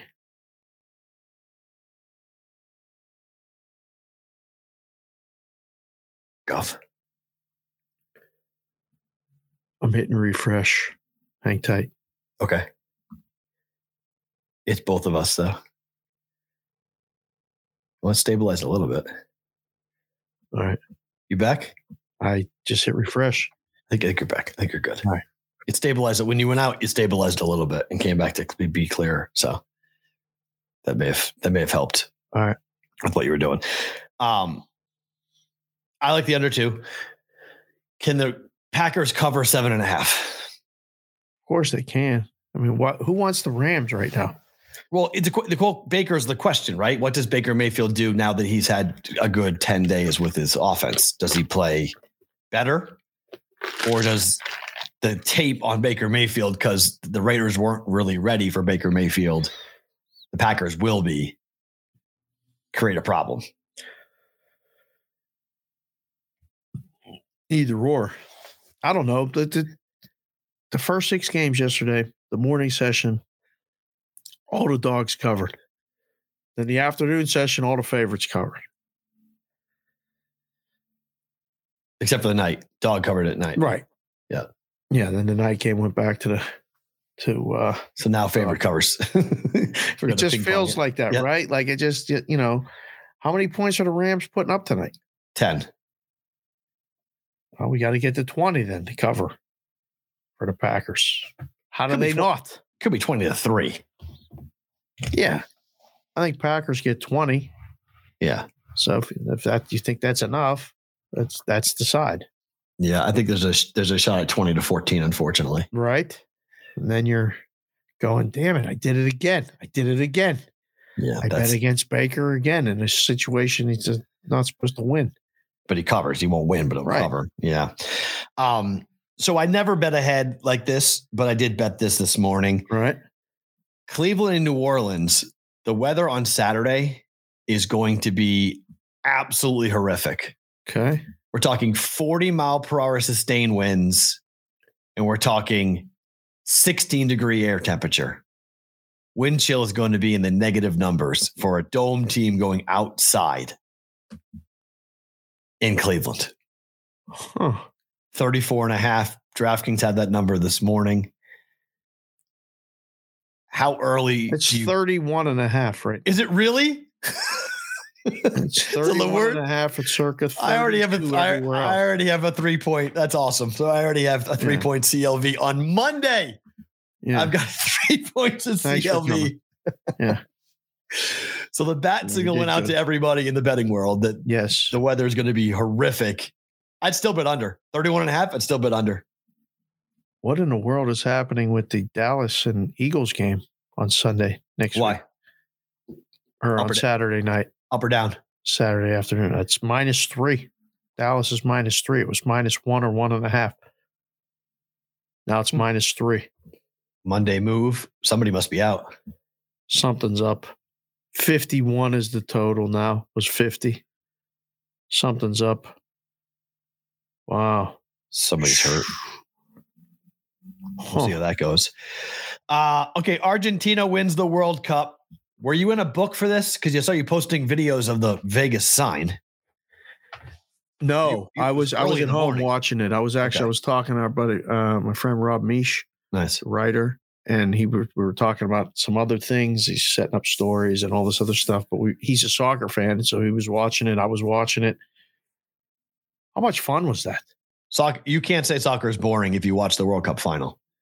It was stupid, unbelievable. And I was having the discussion with Misch. It sucks, but it's the greatest thing ever that it's decided by penalty kicks.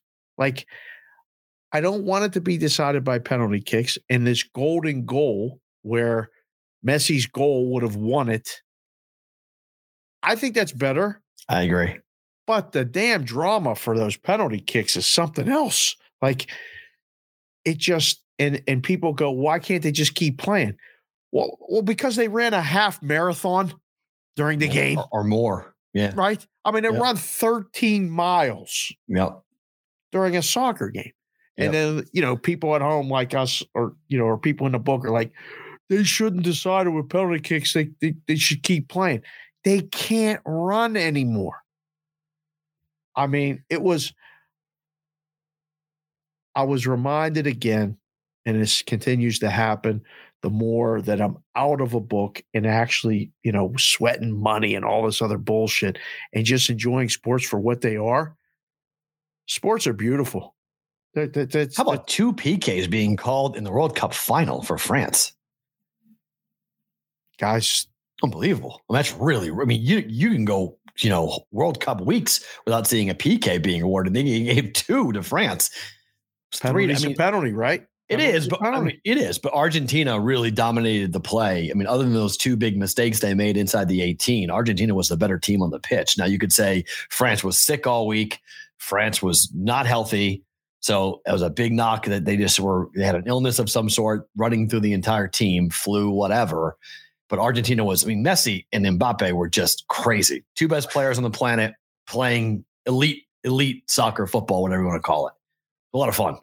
Really a lot of fun. How about Martinez, the goalie for Argentina? Psyching out the French. You want to talk about a character. I mean, he was good. The second guy kicked it wide and he did the shoulder thing like this. He was feeling himself. I love that shit. When the shit's going right like that, I mean, confidence is just, that's the way you're supposed to walk through life. In that moment too, right? But in that moment, he's walking on a goal line of the World Cup final. Billion people watching. Doing the shimmy, baby. A billion. I mean, you weren't fucking scoring. You weren't scoring. Well, one guy did, but yeah. So you met this guy. We'll get to that picture here in a second, but oh my God. Could you imagine if he didn't cash out? He had $500,000 on a $27 bet riding on France to win the World Cup. He bet the thing, over what, 7 futures? The first leg was Kansas to win the NCAA tournament. March of 2022. He lived it through multiple championships. And some of them are really weird, like Man U. Yeah. Some of them are really. He's a soccer guy. Ah, okay. He likes soccer.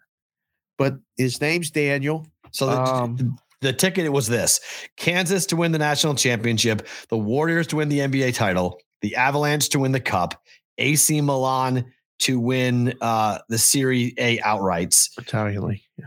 Los Angeles Football Club to win the 2022 MLS championship, Man City to win the Premier League, and France to win the World Cup.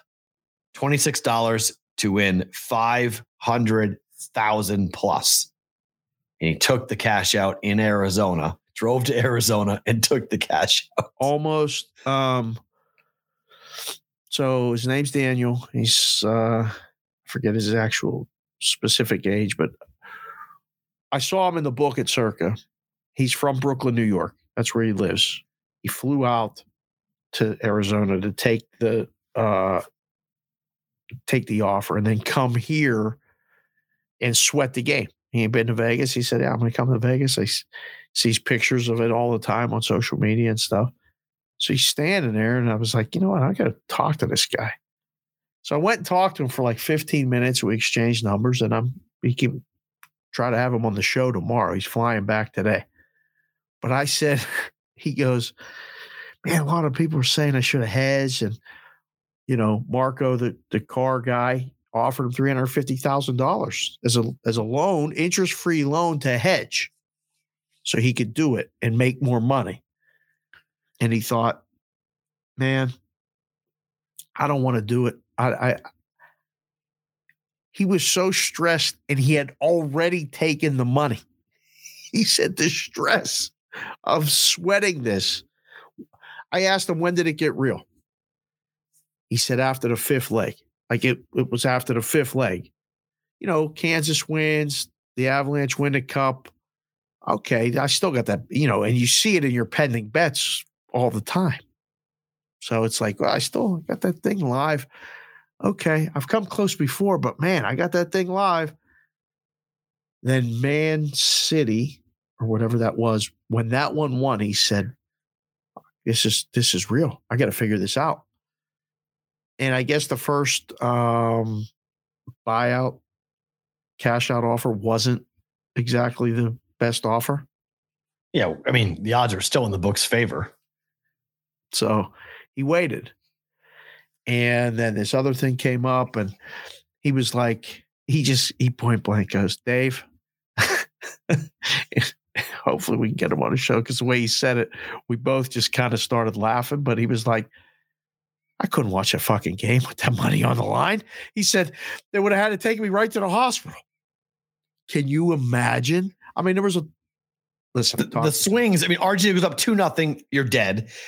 Then they score 2 goals in 30 seconds. Bang, bang, 2-2. Shit, we're alive. Let's go. Boom, 3-2. Messi scores. Fuck, I'm out. God damn it, you start walking around. This is awful. Penalty shot. Mbappe. Boom, 3-3. We're live. Good. Here we go. 15 minutes of straight drama. Oh, my God. Wait. Oh, no, PK. Oh, no. Here we go. 1-1. We're good. We're live. Then that guy misses the second one. Save. First, and then the wide. And then the wide. That was it. Well, once it went wide, Argentina, we're all good. That's it. Yeah. You knew it was set. I mean, they need one more PK to go through the next 3 to win that. Argentina wins the cup. There's no way. With $500,000 riding on that, did he bet Argentina at all after the cash out? Did he say anything about it? Because he got 265,000 or 288. 285 was 195 after taxes. And the book takes it immediately? Book takes taxes out, or you get the cash and you pay taxes? Taxes come out immediately. When you have any odds more than 300 to 1, most states, I know it is that way here, and I know it is that way in Pennsylvania and West Virginia because I was there. Right. Anything over 300 to 1, book keeps. Right there. Just keeps 25%. So. And they give you the tax data and everything else. So like you get the whole form. Uncle Sam can't take it twice from you. All right, that's great. So he's got $200,000 in his pocket.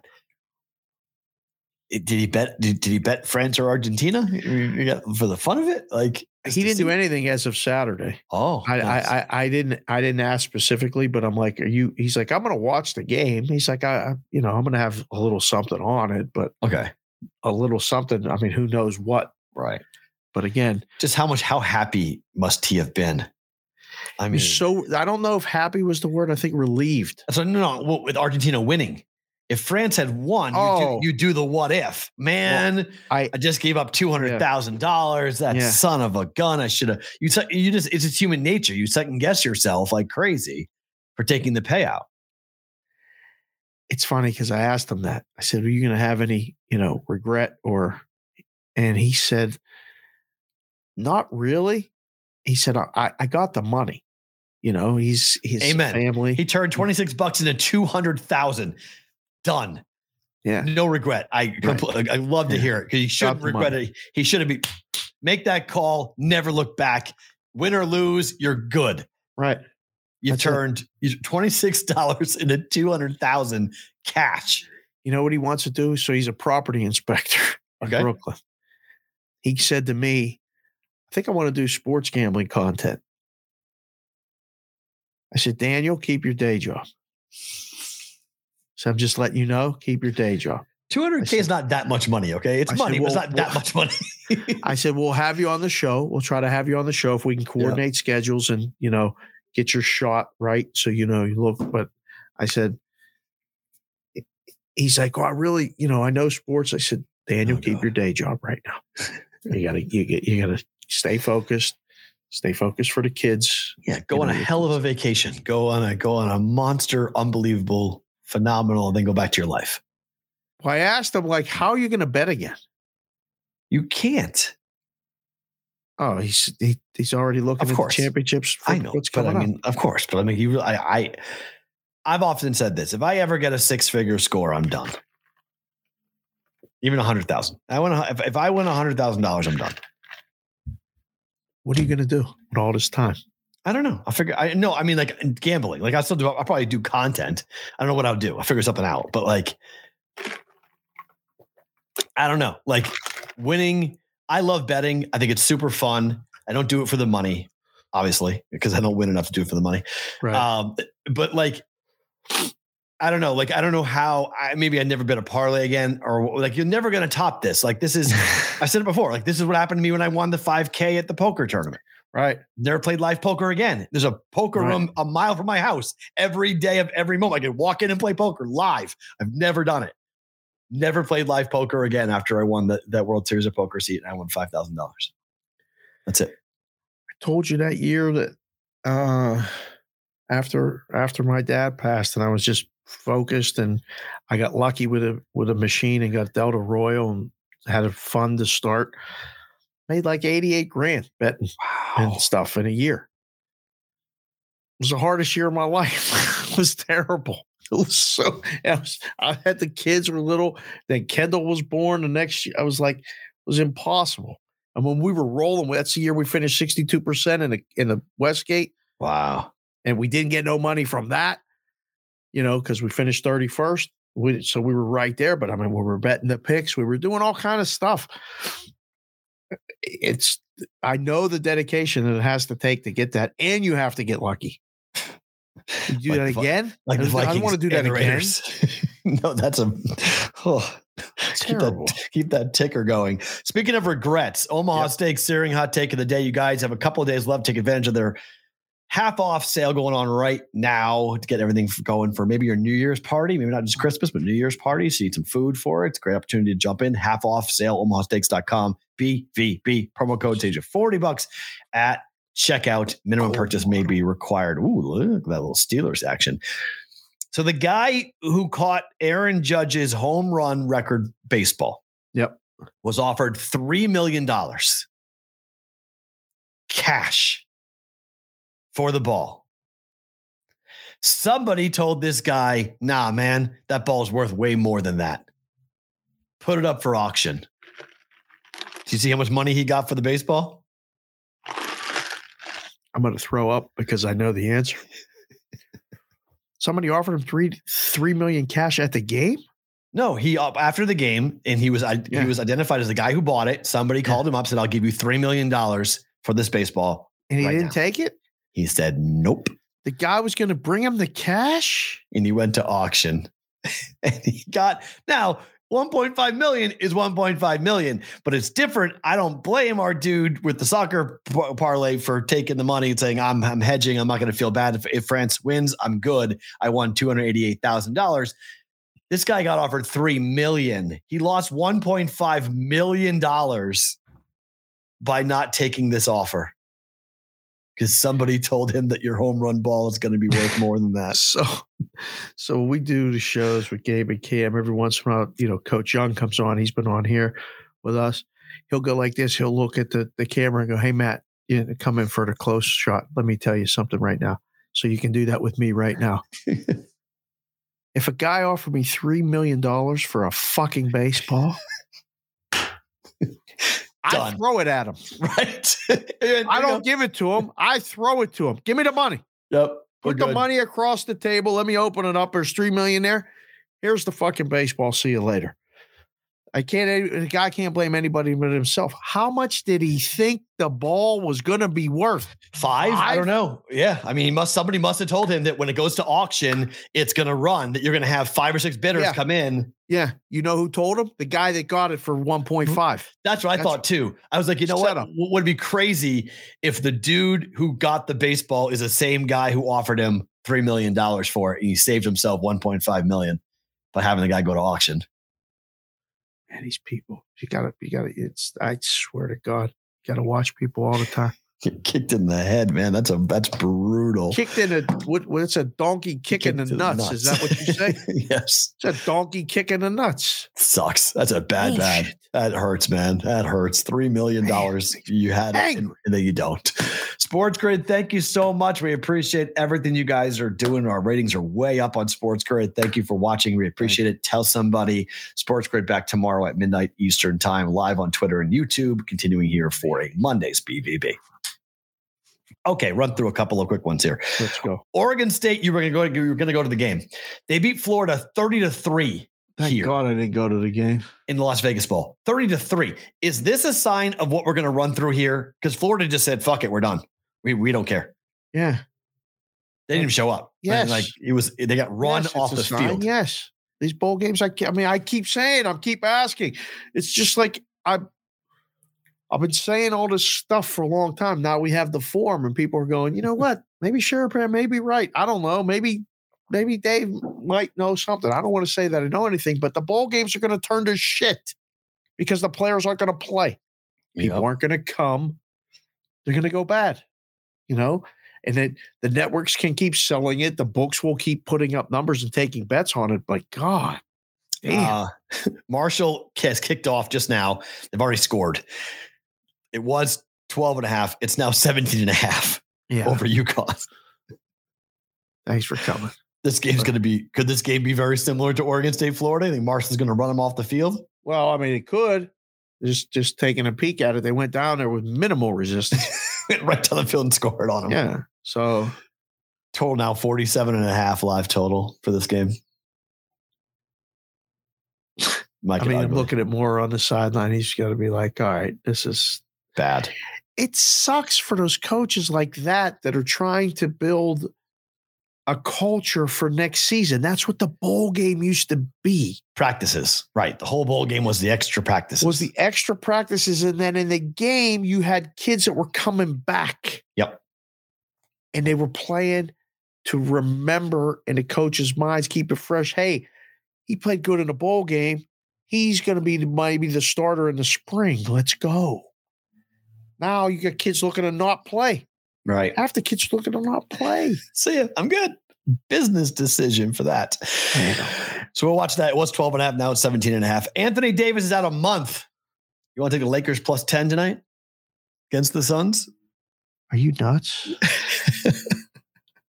I wore the Suns hat. Somebody tried to buy this off my head on Saturday. Wow. Really?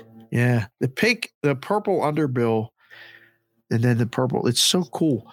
But no way in hell. Like, do you think anyone would listen to us back then? Like when we said Detroit might go over the season win total or all the crazy other shit we said. Didn't we say the Lakers were going to stink?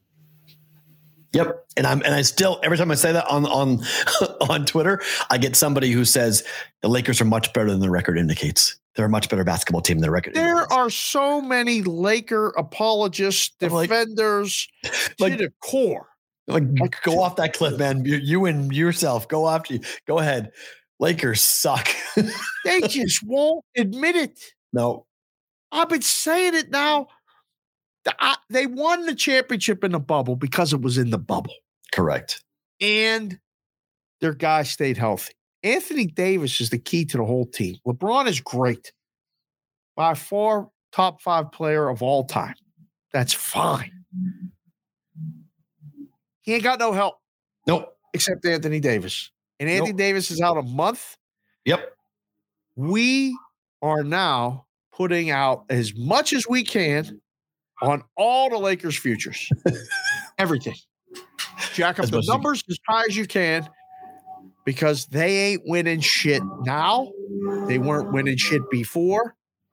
Is that the landscaper guys here? I apologize if you're hearing the guy. He'll go away here in a second, but he's blowing that shit out. Literally next to my window. Next to that window? Yeah, he's just blowing everything next to my window. So I get no warning when they just show up whenever they want. Like there's no schedule, there's no warning. It's just they just show up. Yeah, you have to tell them. Listen, Mondays you can't come between 10 and 12. I try to tell everybody this. I said, leave me the hell alone. 10 and 12, don't come around. No one listens. No. Like no one listens. They do everything. Is 10 enough for you to be interested in the Lakers tonight? No. Suns are at home too. Absolutely not. I want no part of it. None. 0 zip. None. Lakers get killed tonight. But get killed next month probably. They're a fade. Where's the line closed though? 13. Oh, whoa. 12 and a half. You cannot be a bookmaker. Why not? 12 and a half is not that crazy. We saw 12. Because we saw a line yesterday at 12 and a half. Timeout. 20-second timeout. Huh? It's 8.5 right now. So there's money. You asked me what I would put the number. It doesn't mean that Laker people aren't betting the Lakers. They always bet the Lakers. They always did. They just did. It's 10. It's back to 8.5. Yep. Best of luck to you. Good luck. Glad I'm not with you. I'm not riding with you. Good luck to you. Sorry. Not happening. I know you say, well, LeBron in Phoenix, he doesn't like him. He plays, Laker fans are there, and he comes down and LeBron plays. It's whatever. See you later. Bruins haven't lost a regulation home game yet. They're minus 205 tonight against Florida. You can bet the Bruins in regulation at minus 125 if you want it. The Bruins continue this ridiculous run at home. Can't go to overtime. Is this just a question or is this bet it or book it? This is a question. I've not bet this. Okay. Simple question. Bruins are 24-4-2. They're 16-0-2 at home. It's absurd. 16-0-2. They have not lost a home game yet. Both losses have come in overtime, or both have come in shootouts, actually. They haven't even lost in overtime. Lost in shootouts. Could this double as a Bruins? This gold and absolutely black? Yeah, 100%. Right? It's a bit more gold. Bruins is more heavy black to the gold. More, yeah. I saw the greatest Happy Gilmore Bruins jersey at the Patriots game. Oh yeah. I was like, where did you get that? It's like online. I'm like, that thing is awesome. Yeah. I want that thing. Maybe able to. I think I know a place that might have one of those. Oh, let me know about that. I love that jersey. That thing's sick. There ain't no way I'm picking against Boston. In regulation, though. Minus 125 is a little better. It's definitely it's a lot better. But they've been going to shootouts recently, so it's the last couple, It's kind of like teams are, they're bowing up here. They're coming after them. They've lost at home to the Kings in a shootout, and they lost to the Knights in a shootout. Akbar said Devin Booker might sit out. Oh, big difference then. Okay. LeBron might sit out. Oh, well then they're back to 10. Oh, betting pregame NBA is really treacherous. Horrific. I'd rather bet the hockey game. Yeah, this is the Bruins are good here. All right. Vegas has stunk at home recently. Vegas has stunk at home recently. They have bad. They're 8-8 overall on the year at home, but they've played awful. Lost 5-2 to the Islanders. They lost 3-1 to the Bruins, 5-1 to the Rangers. They're 1-3 over the last 4 home games. Yeah, Buffalo comes in here hot. Now they don't have a great record on the road. They're 8-6 on the road, but they've won the last 3 games. Short number. Last 2 on the road. They beat Colorado 4-2, beat Arizona 5-2. Last home game was 6-0 against the LA Kings, in which they scored 6 goals in the third period alone. Yeah.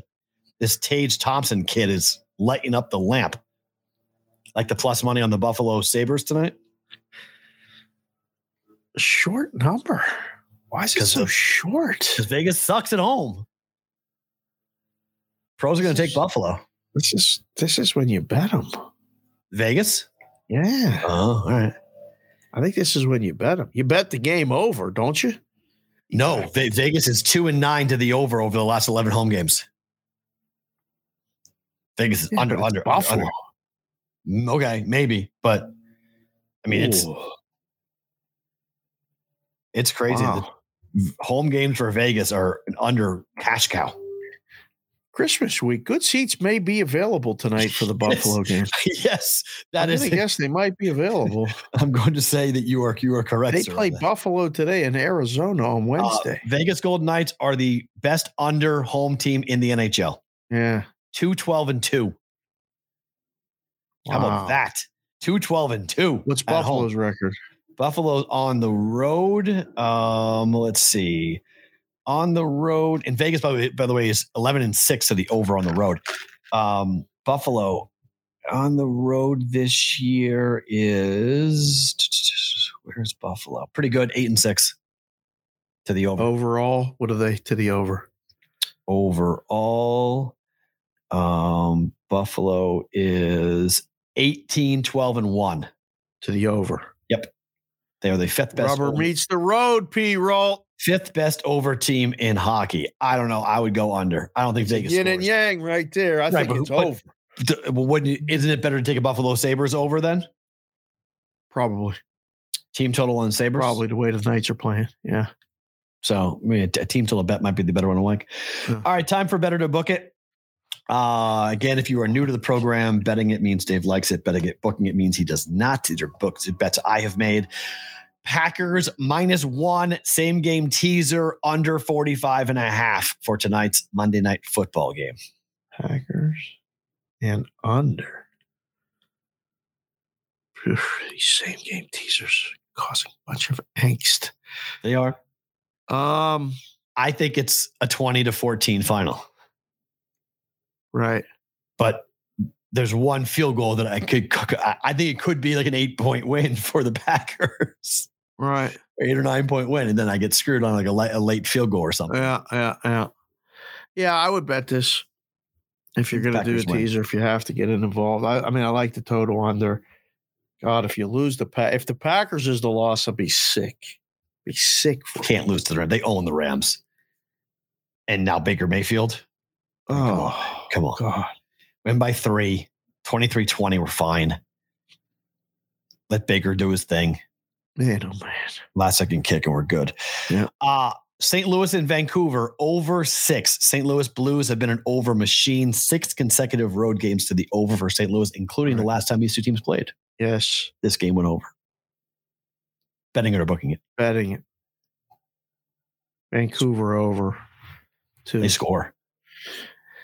As long as Gabe doesn't go to the game. Every time Gabe goes to the game, they get shut out and it goes under. He bets over every time. He's 0-2 so far this season. Betting over and going to the game? Betting over, goes to the game to see them go over, and they don't score, one goal in the game. Madeline going 0-2 in Patriot Raider games. Yeah. She's 0-2 there too. Wow. Yeah. And then finally, New Orleans is taking on Milwaukee.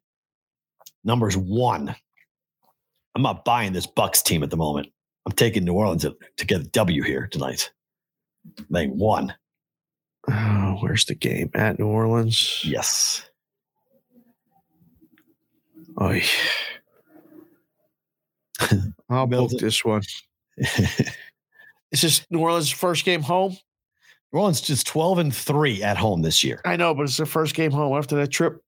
It's their first game home after the trip. Let's see. New Orleans is, yes, lost all 3 games on the road. Yeah. They won all 4 games of the last homestand. Right. Beat the Suns twice, beat the Pistons, beat the Nuggets. Bucks, on the road, Milwaukee is a weird team. I mean, how did they lose 142-101 to the Grizzlies in the last home game? Just mailed it in, right? Got annihilated. You have 142 points, and now we're going to do it again. They're going to go on the road to the Pelicans and just resurrect everything. They went home and beat the Jazz, and now they're back on the road. Milwaukee. Woo! I'll bet it. I mean, I'll book it. You got New Orleans. I'll take Milwaukee. And it's a quick. I mean, that's a toss up. But young teams coming back off of unsuccessful road trip. banger. They played his dud. It's just like the Celtics getting swept by the Orlando Magic in back-to-backers at home as multi-digit 12 favorites. and 11 point favorites. They lost both games out. Man. It's that time of the year for a lot of these good NBA teams. You just kind of before Christmas. You just go, all right, we got December out of the way. January doesn't matter. February, we start to kind of pay attention again. March, we start to care. April's go time. So got to be careful with some of these NBA games. Yeah. I like you see this Sunday, Christmas Day slate for the NBA? Yeah, they always stack it. It's amazing. It's 3 games. It's 5 games now. Yeah. It's supposed to be the NBA is saying fuck you to the NFL because the NFL decides to come on in and take over their the number one day for viewership has always been Christmas Day for the NBA. Right. And the NFL is saying, we're just going to play on Christmas Eve, on Christmas Day, on New Year's Eve, and on New Year's Day. Well, it's a Sunday. It is. They play football on Sunday, but they're only playing 3 games on Sunday. Yeah, they're playing them all on Saturday. So they take over Saturday and they're taking over Sunday. And they're doing the same thing on New Year's Eve and the same thing on New Year's Day. It's the bowl games are like, wait, what's going on here? We got to compete. The playoffs have to compete with the NFL. The college football playoffs have to compete with NFL games. It's crazy. The NFL is just taking everyone on. They're like, yeah, no, we're not conceding any piece of real estate. We are taking everything over and you're just going to have to suck it up and deal with it. It's a good slate of games on a Sunday. NBA? Christmas. Yeah. Oh my goodness, is it ever? You have 5 games. You can watch on the West Coast. I'll be on the East Coast, but you can watch basketball all day long. Philly at New York, Lakers at Dallas, Milwaukee at Boston, Memphis at Golden State, Phoenix at Denver. Are you kidding me? Memphis at Golden State, Phoenix at Denver. You want to talk about 2 entertaining as hell games? And Milwaukee at Boston is going to be awesome. Milwaukee at Boston, a rematch of the Eastern Conference Finals. It's going to be Philly, New York will actually be a good competitive game. The line's only 3 right now, the advanced line, so that's good. Yeah. And you got Dallas at the Lakers. Dallas at home against the Lakers. The line is -4.5 right now. Guys, if you can go find that number, go bet it right now because like one place has actually moved it, knowing that Anthony Davis is out. Yeah. So now we go. That line should be 8. We go Jacksonville at New York on Thursday. We have on Saturday, we have 1, 2, 3, 4, 5, 6, 7, 8, 9, 10, 11 games on Saturday, 3 games on Sunday, and 1 game on Monday. NFL. Green Bay at Miami, Denver at Los Angeles Rams, Tampa at Arizona on Christmas Day. And then Monday night, Chargers at Colts. Well, the poor Colts get to go back in prime time. Yikes. We used to go to the movies on Christmas Day. Did you guys ever go to the movies? 100%. Every Christmas and New Year's. I mean, Christmas and Thanksgiving. Yeah. My uncle is a huge film buff. My cousin is a film director in California and started my love of movies very, very young. From that, it was always the thing. We spent afternoons, 5:00, sun would go down on Thanksgiving, right to the movies. Christmas, we would see who was doing what, because Christmas Eve, you guys ever do the 7 fishes? So big Italian thing, Italian Catholic thing. Yeah. Christmas Eve. We didn't do it at the house. I went to that side of the family and participated. Yeah. So like my grandfather Grandpa Joe he'd always announce to one of his daughters, he had 6 of them, and say, whose house am I cooking at? And so somebody had to raise their hand and say, okay, Dad, I'll have Christmas Eve at my house. So then we all would go to Christmas Eve. My grandfather would take over the entire kitchen. He would swear at everybody and get the hell out of here. Like, you'd want to eat early, get furiously mad. He'd have a white fish. He would have 5 or 7 casseroles. It was like watching a maestro conduct something. It was incredible. And then we'd all get together. Then we'd have Christmas at our own houses. And then somebody would have Christmas Day. Whoever didn't have Christmas Eve wouldn't have Christmas Eve. You have Christmas Day. Right. And then on Christmas Day, all the cousins would say, fuck you adults. We're out of here. We hate you all. And we go to the movies. So, every Christmas. I've never been to a game on Christmas. Nor have I. No, I haven't. I was trying to think when I saw all these games. and like you're going to be home. Like just the Celtics are playing the Bucks on Christmas Day. Yeah, that won't work. You just said that. I'm flying. Yeah. That sucks. I won't get there in time. But my brother wants to go see the Clippers game. Celtics Clippers play on, I think, Tuesday or Wednesday. Tuesday, right? Yeah. So I mean, I've never gone to a game on Christmas. I've gone to New Year's Day bowl games and stuff. Oh. I just think it would be a fun way to build around your day. I agree with that. Yeah, like to go to a game, because like going to the movies was a big deal. Imagine going to see Bucks Celtics.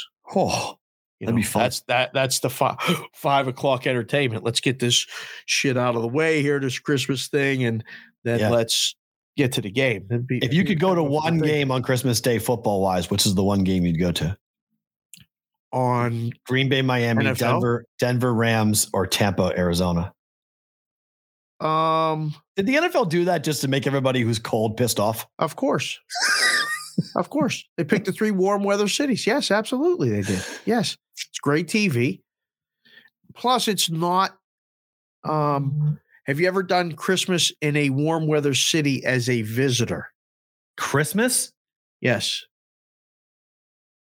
Like we took a family vacation to Florida for Christmas. Thanksgiving. On Thanksgiving in Hawaii. That's the only thing I think that's the only thing I've done.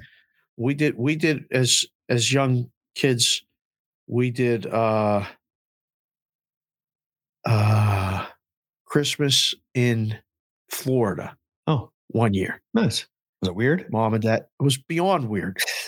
We were like, what the hell is going on? We're going to the beach? Yeah, when I lived in Texas, even here, I had to adjust to it a little bit. The idea that Christmas doesn't fully feel like Christmas because we don't get the full cold, like the snow, and like we have like the fake stuff. we create it. We don't have the same type of thing. And then I go home and I land on Christmas Day, and that's when it feels like, okay, it really feels like Christmas. And I always love, I'm not doing it this time. I'm flying back in the morning on New Year's Eve, but I used to love flying back to Vegas at night on New Year's Eve and then watching the entire valley, all the fireworks going off around on New Year's Eve. Oh God. It's fun here on that. The craziest one. I mean, the fireworks thing around July 4th is incredible here. Like because it starts 2 or 3 days before, and everybody's just lighting shit off. And then poor dogs. But I lived in Curacao when they did New Year's Eve. Yeah. I thought the island was being invaded. It was so many fireworks. Boom, boom. You're fun. I don't know. I love fireworks. I love fireworks too, but I didn't know it was coming. Right. It was the first time, like in Pittsburgh, nobody light fireworks off for New Year's Eve. Like what the? Oh, they do in Boston. Yeah, they do. Oh, they didn't do that shit in Pittsburgh. Yeah, we have a. Oh, you went outside, did fireworks? Yeah, because I mean, they have like a huge fireworks show in Boston. On New Year's Eve. They do a thing called First Night in the city where basically like the whole entire city shuts down and you basically just go. It was like one of the more fun things I did as growing up every Christmas, every New Year's Eve. Because before I could drink, you would go in all these stores, you'd buy a button for like $45-$50 and it got you into like every one of these like exhibits and art shows. And it was all really cool. The whole city like shuts down. It opens their doors. And then at midnight, you go to the wharfs and they light off the fireworks. Huge firework display happens at midnight in Boston. So yeah, fireworks. It was always growing up as a kid, it was my parents' night to go out without us. We had a lot of times we had a babysitter. Hell yeah. And it was fun. Like the babysitters made it fun. And like we banged pots and pans, like, and then as my parents got a little bit older and my sisters were born, I mean, like they stayed home with us. Yeah. So it was fun. We played board games. And then at midnight, we went outside, we banged pots and pans, and then everybody went back in. The one thing in Vegas I haven't done, I'm sure you have because you've been alone. I've never done Vegas New Year's on the Strip. Oh, Jess and I used to do it.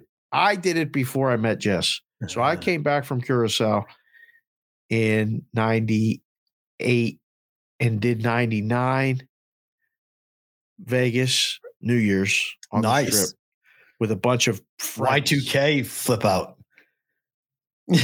Everyone holding their breath. It was nuts. I was in DC for it. I was in the mall in Washington, DC for Y2K. It was nuts. It was fun, but it was nuts. But then after that, because I moved to to Arizona in 99 in the fall. Okay. And we said, we're coming to Vegas for New Year's Eve. And we did it, and everybody survived. And we're like, we're fucking doing that every year. So we did that for 2 years in a row, Nice. 3 years in a row. And then I proposed to Jess on New Year's Eve on the Strip right outside the MGM Grand. Very we cool. were doing that. And then we never did it again because it's just chaos. That's my point. I can't. I thought I was robbed. I was like pickpockets all around. I've called New Year's Eve for my entire life. It's amateur hour. The whole night. Times 100. And that's the Strip, right? It's times 100 on the Strip. So I've never had, the only thing I would ever do, like if somebody invited me to a black tie, very upscale, fancy, like, that type of party on the Strip, I would go to it. But just to go to the Strip to go party and drink, absolutely not. Zero. I have no desire. I've never done it. I don't want to do it, but offered the chance to come down and do it. And I'm like, I'm good. I like, no way. Like, you're asking people who come to this town anyway, without any, regard for people's lives and laws and whatever. And now on New Year's Eve, oh boy, like, hell no. No, thank you. So I've never done it. I've never seen it. I've heard I've watched the fireworks from afar and whatnot. It's always kind of a fun thing. If you ever live by where we live outside, you get a view of the Strip. You can watch the fireworks pop off. That's nice. Distance. I like that. Yeah.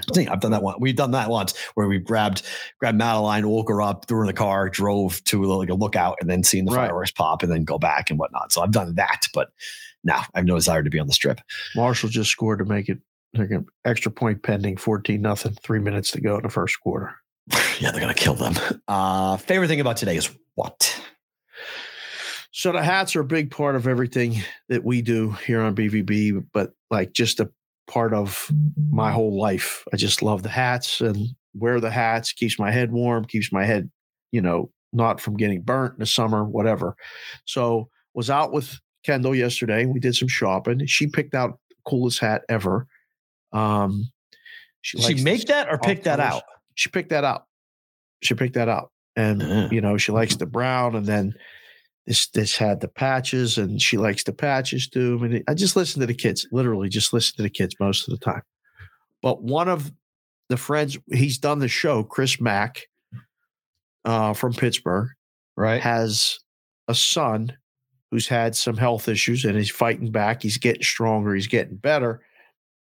And I just reached out and said, does he want a hat? Because he watched when his dad was on with us, and he's like, boy, those guys are wearing pretty cool hats, and blah, blah, blah, blah, blah. So I said, it doesn't have to be a BVB hat. I said, I got guys, let me know what he wants. So he sends me on the hunt, and he's like, please don't go out of your way to do it, which means I'm 100% going to go out of my way to do it. Right. So he goes to Thomas Jefferson High School. Their nickname is the Jaguars. So he's like, find a Jaguar hat without teal on it, because they're black and gold, because they're in Pittsburgh, and every high school is either black and gold or something else. But it's so funny because so many schools have adopted whatever team name they are and made the colors black and gold. So I've been hunting around in all my, travels for this impossible to find Jaguars hat. I go yesterday with Kendall to go to that Culture Kings place. They don't have it there, but I find one, of course, on the sale rack, a Jaguars hat. So I'm leaving. The best part about today is that I'm leaving this show. I'm going to get that thing inscribed in what his nickname is and personalized from our guys that I know at Lids. And I'm going to send that off to Little Mac and hopefully get there in time for Christmas so he gets a little something special, and he's doing much better. He's at the Chris Mack on the Twitter. You guys can follow him. He's a super good dude, another Penn State guy who I've just gotten to know. And, I'm a sucker for the kids. Always have been, always will be. And when I thought, I'm gonna find you that damn hat. I'm gonna find you at least something damn close to that. So just happened. Like Kendall's like, what are you looking at those hats for?